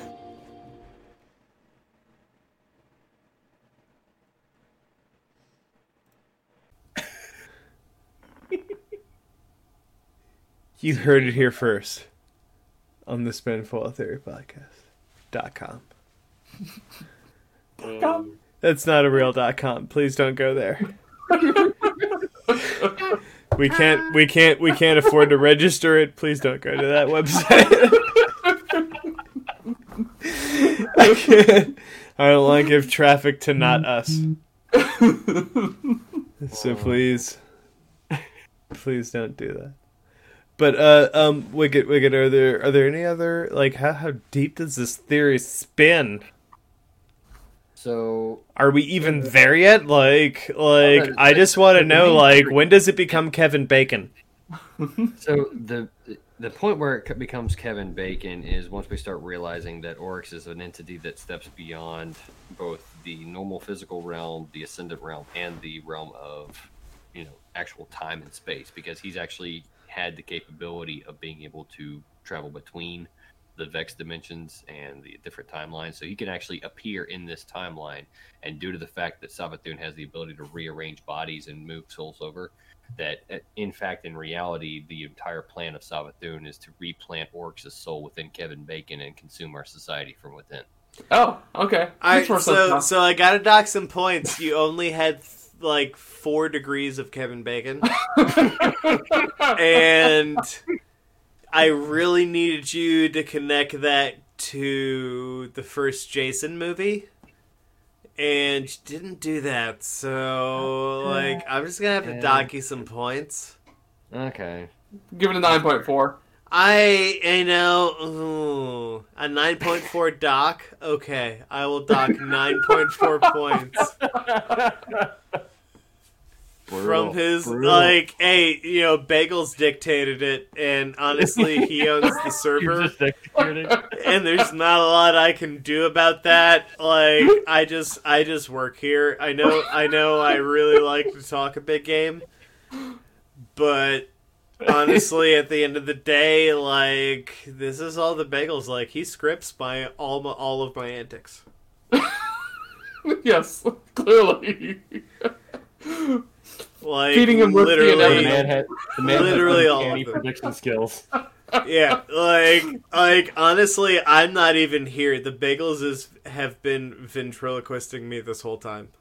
He's been ventriloquisting you. I'm really just the Vex. I'm just really simulating Taylor. Wait, everybody Bagels. else who comes on is real. The real question is, Bagels, right now? Bagels. Drink some water while I sing the alphabet. What? That's the ultimate ventriloquist trick. Is that okay. Drink some water while I sing. It is done. All right, that is the end of it. But anyway. Anyway. Not to get totally derailed. So in this super special send-off episode, that we've all been competitively drinking during.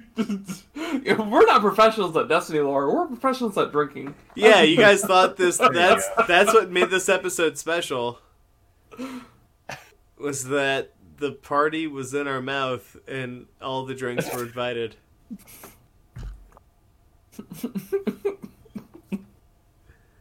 I was wondering where you were going to end that one. I know, I was just on the side of wholesome and don't have to be censored by any of my proud purveyors of my show. Yeah. That I also am in a partner with the Bagels. I keep calling it my show, Bagel. Sorry. It's our show, baby. It is. Drunk enough where I don't care. No, it's not. Nice. Getting back to the theory at hand. For me, the things that bring me pause are the hierarchy of the sword logic. And so you have, honestly, if, as I see it, it's one great big pyramid scheme, that is now a splintered scheme. So even when you go into Crota's daughters, they're kind of doing their own thing right now. And I think they're perhaps being manipulated. Pretty evidently. On top of that, though they're arguably the last year the most in your face, I think the Hive might actually, for what it's worth, the Hive, not like the darkness, air quotes, I think the Hive might actually be the faction that's in the weakest spot. I would say the Hidden Swarm, definitely. Yeah, the Hidden Swarm is in a real bad spot. Yeah, anybody in Oryx's brood is kind of up shit creek without a paddle right now. I would definitely agree with that one. I'm not sure about Zyvu or Wrath. Up Oversoul Creek without an over paddle? Jesus Christ. Why, yes. This is the only way we talk about it here in the Oversoul. make sure to put your pinky to your mouth when you say it, yeah? Yes, this is the only way. We laugh at the little common Hive. Oh yes, what has befallen you on the Oversoul Creek? Oh, this is very funny to me on the shore. Sorry to any of our fans who talk like that without any fault of their own. Oh, God. If you review us poorly, I understand. Just at Taylor. Actually, that was Bagels the whole time. He threw his voice Exactly. and ventriloquist me. I can actually throw it over other people's mics. Yeah, that's his level of ventriloquism. It's a technology. It's viral, really. Viral virus. Yeah, viral language. Yeah, there we go. I was Sabathun all along. Oh my. You weren't suspecting that, were you? I mean, kind of. He's been Sabathun all along, and he's had his hand inside Taylor. No, it's Oh, whoa. Yeah, did you confuse the ventriloquist with the puppeteer? Why not both? Is there a difference? Yes. Really? Yes, there is. There's a very important difference. There is a very important difference here. You called him a ventriloquist. A ventriloquist usually is the one with his hand up there. I mean, I don't pay a lot of attention to where people's hands go, okay? I'm not that type of You're caster. just along for the ride. I'm not that type of caster. No, I stand firmly. I'm not taking a ride. I'll have you know. This is not... That's right. All right, everybody. That was a great podcast. I think we're going to end on... on that note, no. More seriously, the whole idea of the hive having this hierarchy, it's like they either have it or they don't, right? So if people can break off and do their own thing and have their own influences, what are they tithed to? Because for Nokris to do it, he had to find another worm god. So what's Crota or these other bodies doing? Because honestly, either Oryx was their worm god because he slew Akka, but then we killed him. So they're either SOL or they found someone new. So Oryx killed Akka, but Akka was still existent as far as his ship. Like he was essentially, as far as the worm gods themselves, they were still tithing to the other remaining worm gods, and still in a way to Akka, who still existed as the ship. Akka was slain, and that's what empowered Oryx to ascend to the Taken King. Correct, but so was Zol, and yet he was able to take another shape. We defeated Zol and killed him via the sword logic. But Zol's in a separate tower. What? Zol has nothing to do with the other worm. Zol is a separate tower of darkness, of hive energy, whatever you want to call it. Well, that is a separate. We're assuming they only sent their tithe to one worm god. No, like and for your argument, like earlier, like yes, we were assuming they could only send it to one worm god. Zol being another worm god, they were never like the hive are a pyramid scheme, right? And so the only way to branch off from that is to find a new patron at the top, right? To come out from the bottom, and that's what like hear me out. Like that's what Nokris had to do. He had to find a new worm god to build himself out of, because like whether Akka's gone or not, if Oryx slew him and ascended to like a new level of like Taken King godhood, because like a lot of people like to say we slew a god. Like he supplanted that. And so for what Nokris, he had to break off. So if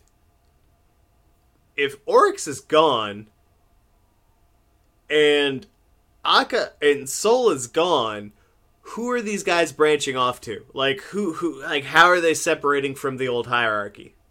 So the worm gods are still there. So okay, so I think I see what you're saying, and I think I have a solution and an answer for what you're saying. So the worm gods themselves, whenever the hive are worshiping the worms, the way I see the pyramid scheme is that there isn't any one of those worms at the top. They exist as a group at the top of the pyramid scheme, and they're all eating from this offering that the hive are giving them. When Zol and Nokris broke away, Zol left the collective that was those worm gods that were at the top of the pyramid. He left that and went to receive solely Nokris's offering. So they both left the pyramid scheme. It still remained a pyramid scheme, but they basically took their own little pyramid out of the big pyramid scheme to create their own. So when Oryx the pyramid scheme within the pyramid scheme. Yeah, it's a pyramid scheme within a pyramid scheme, but it got removed twice over. So they're not related. They're like totally different cousins.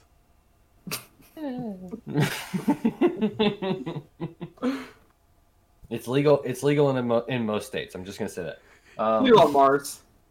Yeah, at least on Mars. Everything's legal in Mars. But when Oryx killed Akka, he didn't get rid of the top of the pyramid because the other worm gods are still there as a group. He just got rid of the strongest of the worm god. Does that make sense? So they're all like the worm gods themselves. They all have their own little like pecking order between them, but there was nothing as far as who gets what, as far as like this worm god is the one that gets all of our tribute. They worshipped the worm gods in their entirety, like all of them did. That's always how I've interpreted it as well. It's kind of a pooling of tribute up to the worm gods as a whole instead of individual. Yeah, there have been times where different hive have specifically done something that has fed one specific worm god, but I don't think the entire tithe is only ever to that one worm god. I think it usually ends up getting split apart at the top. I viewed it fundamentally differently. So for me, I always viewed it if as, you think about it that way, there's only ever been 3 sisters. So with it was there a being triumvirate, more than yeah. 3 worm gods, if there's more than 3 worm gods, that means at least 3 of them were starving. No, but only one talked to them. The other worm gods are doing their own thing. It's like you have to visit. If you go to the bank to go for a loan, there's more than one manager, but only one manager talks to you. Yes. But all of them have their hands on the money. No, but like that doesn't mean so that's a manager you never talk to then. Like okay, I'm not saying that like just because those worm gods are the ones we hear about, that doesn't mean that was the end of the hierarchy. That for like honestly, as far as I'm concerned, especially now that the darkness is creeping in, like that's middle management. Like yes, absolutely. So I don't think that the tithe necessarily has anything to do with the darkness. Correct. I think that is something that is specifically tied to the worm gods. I don't think that has anything to do or goes beyond anything to do with the worm gods. And the reason why I think that is because that's where the whole thing with the tying in to the relation with the Ahamkara, where you've got the Ahamkara survive and thrive off of feeding off of an individual's will and the differences between their will and actual existence. Correct, and the variations there within, or the ones that don't exist, and eating those non-realities. Whereas the worm gods, they survive and thrive off of the embodiment or the exemplification of concept and will. So that's where I think that as far as the tithing comes from, it's not necessarily something that goes to the darkness. I don't think the tithe ever went above the worms. Correct. It's just the lessons and the theology of the darkness and how they live their life that went above them in the pecking order as far as, hey, this is the ranking system. I always took the worm gods as trying to emulate the darkness in the sense of the perfect survivor that basically the cockroaches of paracausality. I don't think cockroach is quite the right term in the sense that leech? They are the true perfect survivor. It's cockroaches basically embodied just the pure survival aspect, whereas the conquerors of the universe are what's designed to be the hive perfection form, the perfect embodiment of surviving all other life forms in the universe. If that makes sense. I mean, it does. I think for me, the hierarchy of the hive specifically with the worm gods, I think one, especially as displayed by what we, like air quotes here in the edges about Savathun, I think they're irrevocably tied to the worm gods. I think that's their only known access to the darkness, and I think they're trying to find different ways to get there, at least in some camps. Others seem fine with it. Like, honestly, like until we hear from Ziva Wrath, I assume she's having a grand time causing war throughout the universe. Like, yeah, I just imagine she went the other direction from wherever the Traveler went and was just like, I'm just gonna tear shit up. Well, according to Zyvu, she said that all of war is her throne. So and this is one of the arguments I've had with everybody else. Everybody's like, nah, Zyvu Wrath's the weakness. She's the weakest. She's the youngest. Every single thing that we have done has powered Zyvu Wrath. If you're talking about tribute, if you're talking about like the tithe and everything like that, how many thrall we've killed in acts of war. If she gets empowered or if she receives her tithe by the enactment of war, think about that. We've been feeding her since the launch of day one. So Zivu Wrath is the Traveler confirmed? I guess if you have to look at if you have to look at Savathun and the empowerment of her via our questioning of what her plan is as empowering her, why not look at Ziva or Wrath the same way? That's basically what you're trying to argue, right? Okay.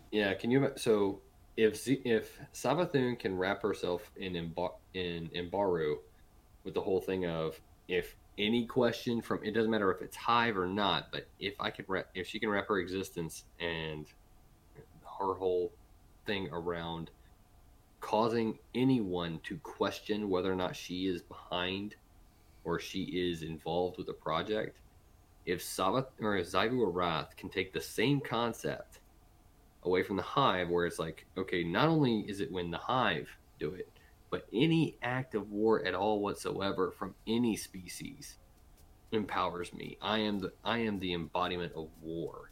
And she were to do the exact same thing as what Savathun's doing with like cunning and lying and everything, she'd be easily most powerful, at least physically, the most powerful Hive and probably the most powerful being we've ever come across, at least physically. What's interesting, though, is the way to defeat war would be circumventing that power. Peace. Yeah, you find your way to either deal with Zivu's generals or something like that, or to otherwise find a peaceful means to deal with Zivu. And one of the funny things to push on with that one is, if you think about it, anybody conflict is constant. And if you've got any living creature, or if you've got any, entities that are existing in a co-location space, then they're going to eventually there's going to be conflict of some kind whatsoever. Mm-hmm. However, if you freeze them in place, stasis. If you encompass them in the not ice. Wait. So, like, if it's frozen, not water, does that make it frozen, not ice? I'm asking for a friend, okay, you guys? Like, stop making fun of me. It's in its solid state, Taylor. No, but, like, even when you freeze other substances into things like dry ice, it's still ice. So why is it not ice if it's not ice? It's a colloquial term. Come on. Yeah, I'm a colloquial. I'm a colloquial. There, I said it. I was wondering. There was a couple times where I was like, I think Taylor's a colloquial. But I wasn't quite sure. I don't know what you guys are saying, but it sounds like you're trying to deep throat a freaking dictionary. I mean, I'm not gonna ask what reference you have for that sound. I'm not gonna ask. You live your life, man. With your dictionaries in places. Yeah, I love words. Apparently more than a friend. I do. I make sweet, gentle love to the words. Would you say you're a wordsmith? Just hammering it out. Yeah. Well, Wicked is the official wordsmith of the Spinfoil Theory podcast. You can find all his smithied words in the 5 Timers Club Lounge. Nice. Brought back. So I guess I have one final question before I push us to verdicts. That's how I pronounce verdicts when I'm trying to be fancy for a guest. And avoid pronouncing T's. I mean, I have a speech impediment, so. Does it involve alcohol? I'm about to say whatever, but only when he's drunk. Oh no, I was referencing South Park there, but okay. My literal speech impediment can involve alcohol. That's fine. This is a special episode, so I hope everyone understands if I'm less eloquent than I might typically be under normal circumstances. I plead the fifth. Anything you say, fifth. I'm drinking. Yeah. He's drinking. He's drinking. But I do want to ask Wicked about the theory here. So for all of this to work, like, what's the end game? Like, how does, like, not the end game, but like, I can get the machinations of the people in power that you've mentioned. But what is for the purposes of this theory, what is the economy? Like, how does it? Can they tithe to anybody? Could they tithe to the traveler if they wanted to? Like, what holds them back? What makes them able to, like, what is the... Well, I'm just wondering what the rules are, because it's one thing with Nokris. Well, but it's one thing with Nokris breaking off to do his own pyramid with like a worm god and like undead zombie boys, right? Mm-hmm. It's a whole nother thing for the other two members, Ziva-Rath and Savathun, to operate differently within that structure. Like, if people aren't feeding them what is, if they aren't feeding a worm god, who are they feeding? Because that's the thing, it actually doesn't change, because those individuals that would rise up to assume the titles, they're still within the food chain. They're still below. But here's my point. What's up? Well, here's the one thing I was trying to, like, I was very verbosely trying to get at is, if Oryx, by way of killing Akka, became the Taken King, a god, right? Mm-hmm. Savathun is now the Taken Queen. I can assume she assumed that mantle by whatever. Mm-hmm. So, by that way of logic, Ziva-Rath should now be feeding into Savathun wherever she's waging war off. Because Oryx was the top of the food chain. And so if Savathun is the new top of the food chain, or even if she's tied with just one other sister, it's taking what was once 3 pillars of power and dividing it between 2. So yes, the 3 pillars of power thing, and yes, dividing it into 2 is true. However, I do not think that Oryx received tithe from his sisters. I don't think that as his position of king applied as... He may have been the mightiest of the hive, but I don't think they ever gave him tribute. He took the tribute that they all 3 paid to by way of, and I only offer this because it's integral to their story, he had to kill his sisters. Like, not a true death, mind you, but he had to kill his sisters to be strong enough to do that. I see what you're saying. So then all the hive beneath him at that point would have to go underneeth Oryx. Yeah, he's the new captain of the pyramid. Okay, so then yes, at that point, then yes, Zyvu, the new Zyvu, if she was not the Oryx that we killed, if there is a new Zyvu, then she would fall into the chain, or into the food chain of feeding off to Savathun. Or sending tribute to Savathun. So she would be Savathun's servant. So that's cray. Mm-hmm. Why? What do you mean, why? What that would be beautiful. I mean, I always want. So just because the Crota we fought was potentially sent in from a different, like, tangential timeline, like, sent back in time, I always wonder if there was a Crota that was from this timeline who perhaps didn't meet that fate of getting thrown back in time because, like, Chad Crota came in. Chad Crota. Oh, yeah, and, like, totally, like, won his father's affections. And so Beta Crota had to be like, oh, this is fucking lame, weak. And go off do his thing. I want to meet that Crota. I bet he would help us kill the hive. Probably. I bet he would, and I bet he'd have some, like, sick shit to say about, like, things. Be like, that's not even his real helmet. I will offer one possible deviation from the whole thing of Zyvu being underneath Oryx or Savathun. Because you've got the three pillars, right? Okay, if you cut off the top of the pillars, yes, he took the strength from the 2 individuals. Doesn't necessarily mean he inherits their tithe. Tribute, yeah. the tithe could still be. It'd be like if you took the rung out of a ladder and you pulled out the second to last rung, you'd still have the top of the ladder there. You just have to go from the third rung down to the top one.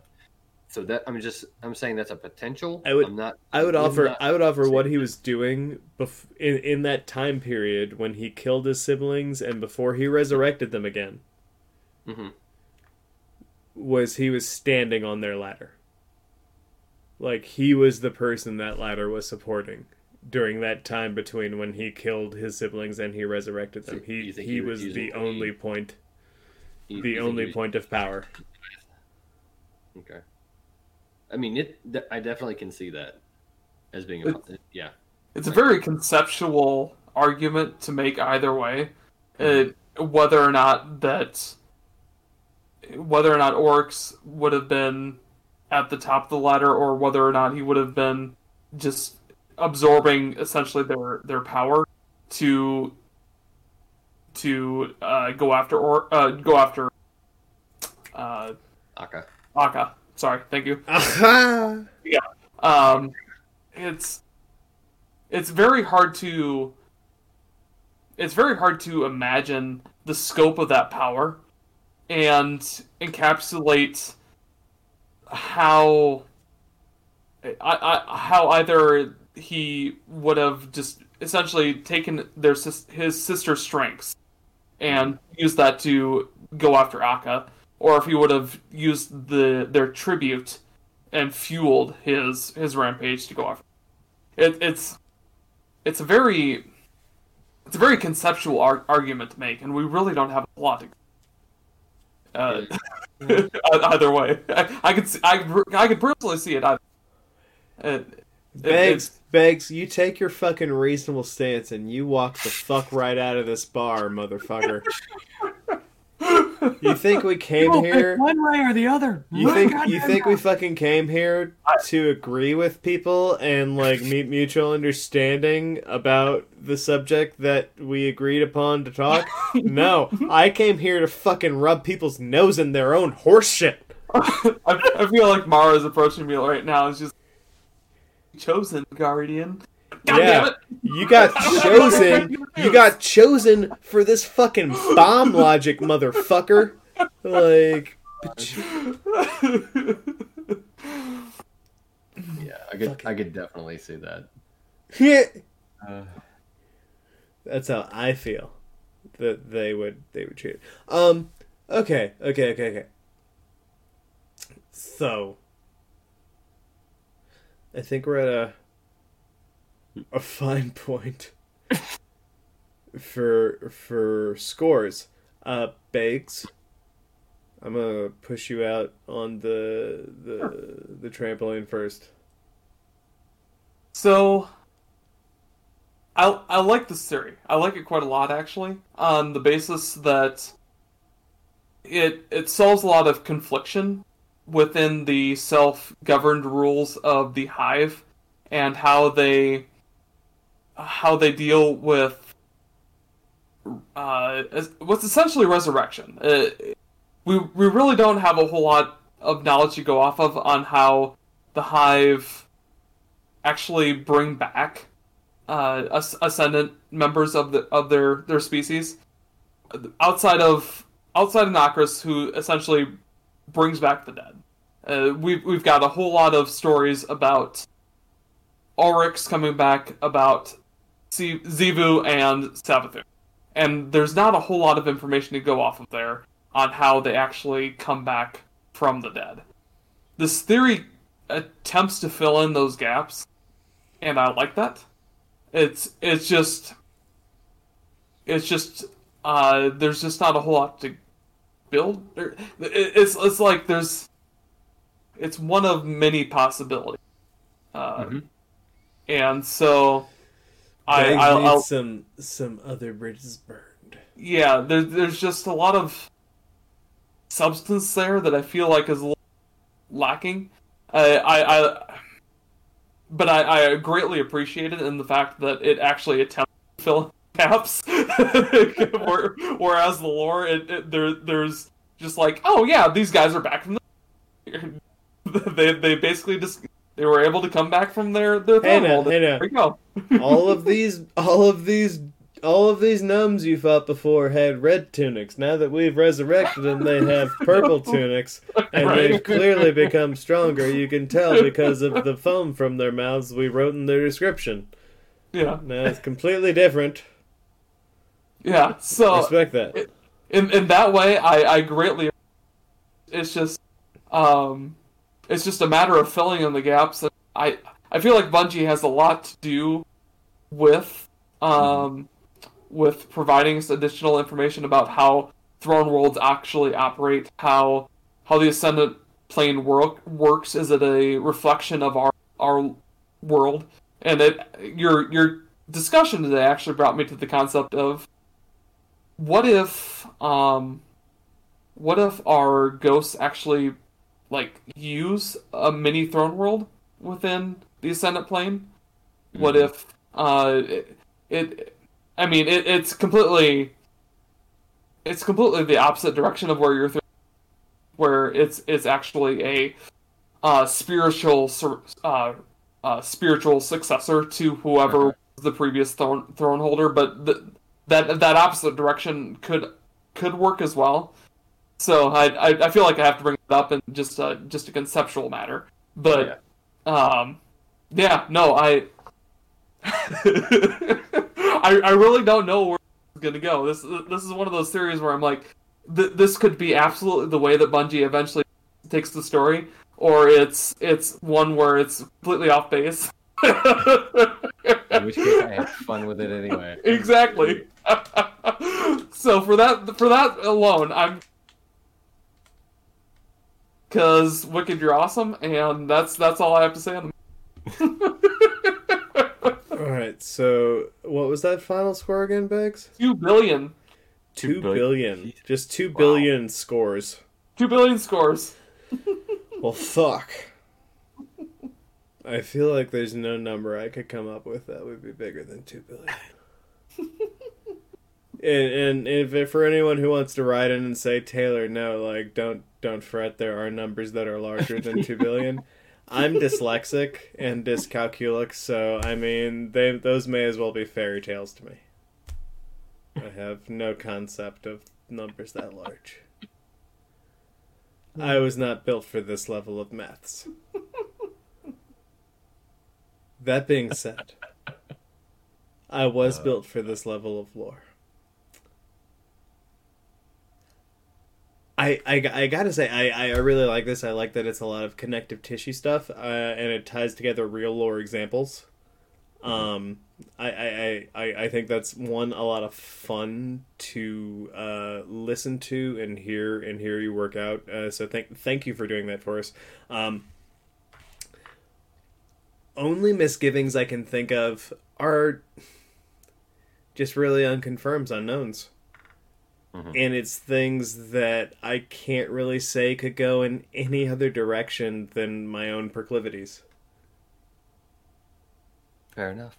So with that in mind, I give you 2 billion gajillion. Oh, no, I see it. Infinitidillion. I am loving these scores. Yeah, I just wanted to outdo Beggs. Yeah, because he's already got it so sweet. Like, who are you? I'm dough that's been boiled and then baked. Like, alright, flex on me more. Like, I'm sorry I didn't have 2, boiling and broiling processes that define me. Well, if it helps out anything, I'm a joke, so... You're not a joke to us, Wicked. I think he mispronounced yolk. I think he actually put he mispronounced the J. Soft J. Yeah, so he's actually really the inside part of an egg. Oh, okay. That makes more sense. He's the yellow part. He's yet to be born. Or fertilized. Into his true form. So fans, you know where to go. It's in his head. It's in his soft yellow parts.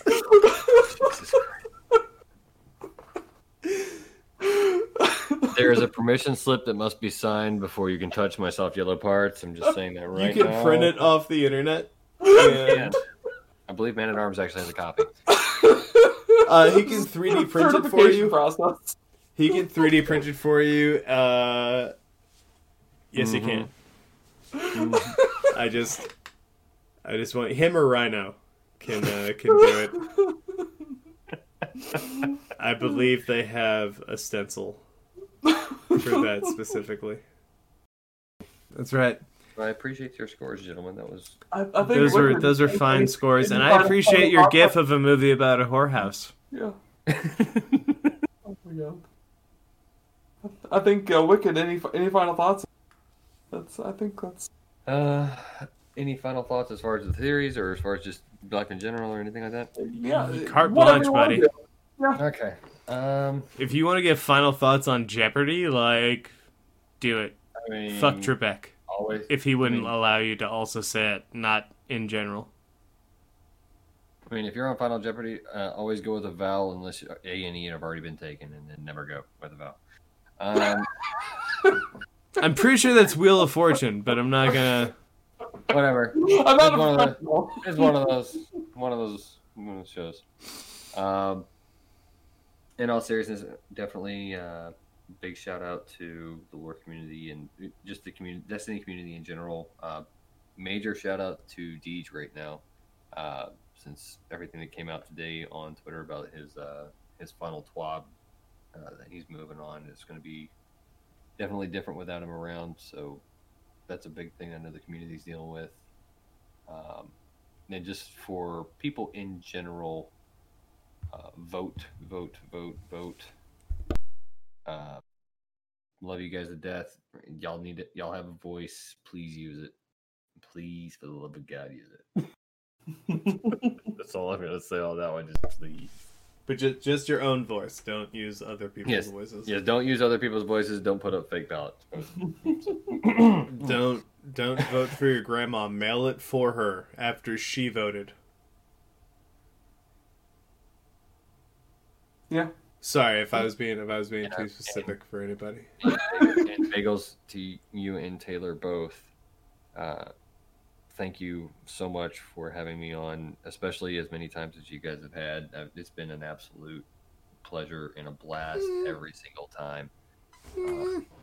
I really appreciate it. You guys are freaking hilarious, and I love this show and Thank you. The lore we talk about and the spin-offs. I just love going off on our tangents, no matter what direction they may lead us in. Yeah, so. I don't know if we actually how on topic we were tonight, but I'll tell you what we were. We were on brand. We were definitely on brand. Yeah. That's the genius of the show. You can do whatever you want to, and you can say, "Hey, it's a special episode." So fuck your expectations. I'm gonna clip that and put it in the beginning of this episode. Like right after the music comes, I'm gonna be like, "Hey, like just so you know, this is a special episode, so fuck your expectations." I may or may not do that. If you, depending on when you heard this part of the recording, that's when I did it.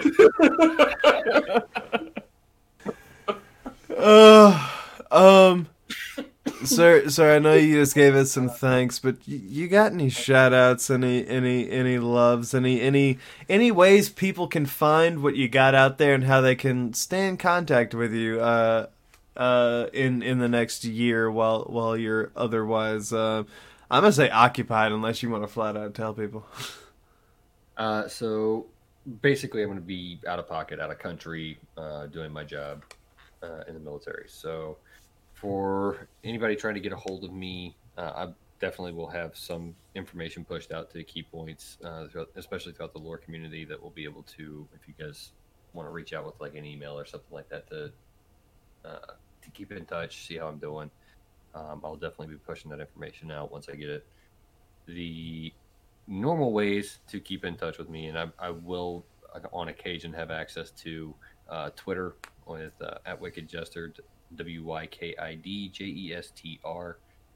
For anybody who's trying to look at any of my content, I have both a YouTube channel and a Reddit as well as that I'm working on. And basically things to look forward to. Well, before I get to that, huge shout outs to the major members of the lore community. I've got Guardians of Lore that I'm actually going to be on this weekend to say goodbye to them. And then also a huge shout out to Focus Fire, since they're the ones who kind of started me off on everything. They've been always there for me, really good friends. So just major shout out to all the lore community in the lore network, and all the friends that I've made over the past few years. I definitely want to let them know that I'm thinking about them and that I will be keeping them in my thoughts while I'm gone. Aww. So, Aww. I'm gonna tell them that exclusively. No, not like for you, just like for me on your behalf, by way of me. That's the exclusivity there. If anyone else wants to tell them, like, then that's your own exclusivity. But I'm gonna be like, did you guys know that Wicked had said specifically to me and the world? I'll put in like verbal parentheses. Little small. Yeah. Size 2 font. Yeah, I'll put that up there. Like, there'll be a lot of carrots to make it extra small on the Reddit post. It was lovely to have you, sir. You have always an open seat when you come back. If you find yourself on leave and you want to jump in on one, we'll do one for you. Yeah, you always have a place here. Come hell or high water. But not if we're both dead. If both Bagels and I are dead, then there's no show. Sorry. That's like the one caveat, but like the odds are in your favor. At least one of us are going to make it. Personally, I'm okay with Wicked carrying on the tradition. I'm about to say, I think at that point I'd be like, no, fuck this. I am in standard Taylor honestly defiant fashion. I'm going to tell you, fuck off. No, I'm doing the show. Honestly, I'll be dead. Do it. That you didn't show up. Yeah, no, like, I'll be dead. Like, do it. Hold me to my own shit. Be like, Taylor B promised me he was going to come back. And even though he died of cataracts, which I don't have, that I don't even know if you can die from it. I just said what I thought was a complicated word. Even though he died of insert disease here. Oh, jeez. I really thought he was going to be a professional and show up beyond his mortality to host me again. Did not pay attention to my high resurrection speech. Yeah. He thought, like, he could have put off his death by at least, like, 8 more weeks. That's all I'm saying. And then we could have all been satisfied and he could be dead. But that's not how it works. It's so freaking morbid. Oh. This is how I deal with the pain of separation, Wicked. I feel like this is the perfect way to end the episode because basically Wicked, in the event of our deaths, would take on the mantle of our thrones. So therefore, we have basically come full circle. Yeah. Bacon. All right. So bacon involved. Like, you're gonna have to eat like 9 pounds of bacon in order to assume our thrones. Also, when you assume Bagel's thrones, you'll have to assume his first. He's gonna give you full head of hair, Goldilocks. You're gonna think you're wearing a wig and you've become a barrister. As soon as you step into my throne world, the hair is gone. Not even your beard survives. It's run away from your face. Why? Look in the mirror. I don't know. But The question is, do I have to wax? not if you do enough squats. Okay, cool. He's gotta never skip squat day. You can skip lower leg day, but not squat day. I'm gonna have so much horseshit to edit out of this fucking thing. Like, there's not. I'm pretty sure it's just us bullshitting. And I'm gonna put this up as, hey, fun recording. This is gonna be such a cohesive thing, and it's gonna be. Hours later. That's what I'm saying. Like, this is gonna be down. You'll be like, Taylor Ray, how'd you get this down to 45 minutes? How did you sit through this whole thing? All right, everyone. The world is still crazy. Please get out there, fucking vote. We still love you. Please send your love to Wicked. He's gonna be out there, and he might not always be safe. And regardless of your politics, he's still a great human being and deserves your affection. So please send him your well wishes. You stay safe yourself, and until then, we'll see you next time. Bye-bye. Bye. Bye. That's the end of this week's topic, but be sure to check out our past and future episodes on Spotify, iTunes, and Podbean. If you have any questions about this week's topic, want to discuss Destiny lore with us, or if you just feel like reaching out to us, you can find us on Twitter at Spinfoil Theory, or you can email us via spinfoiltheory@gmail.com. Thanks for listening. The Lore Network.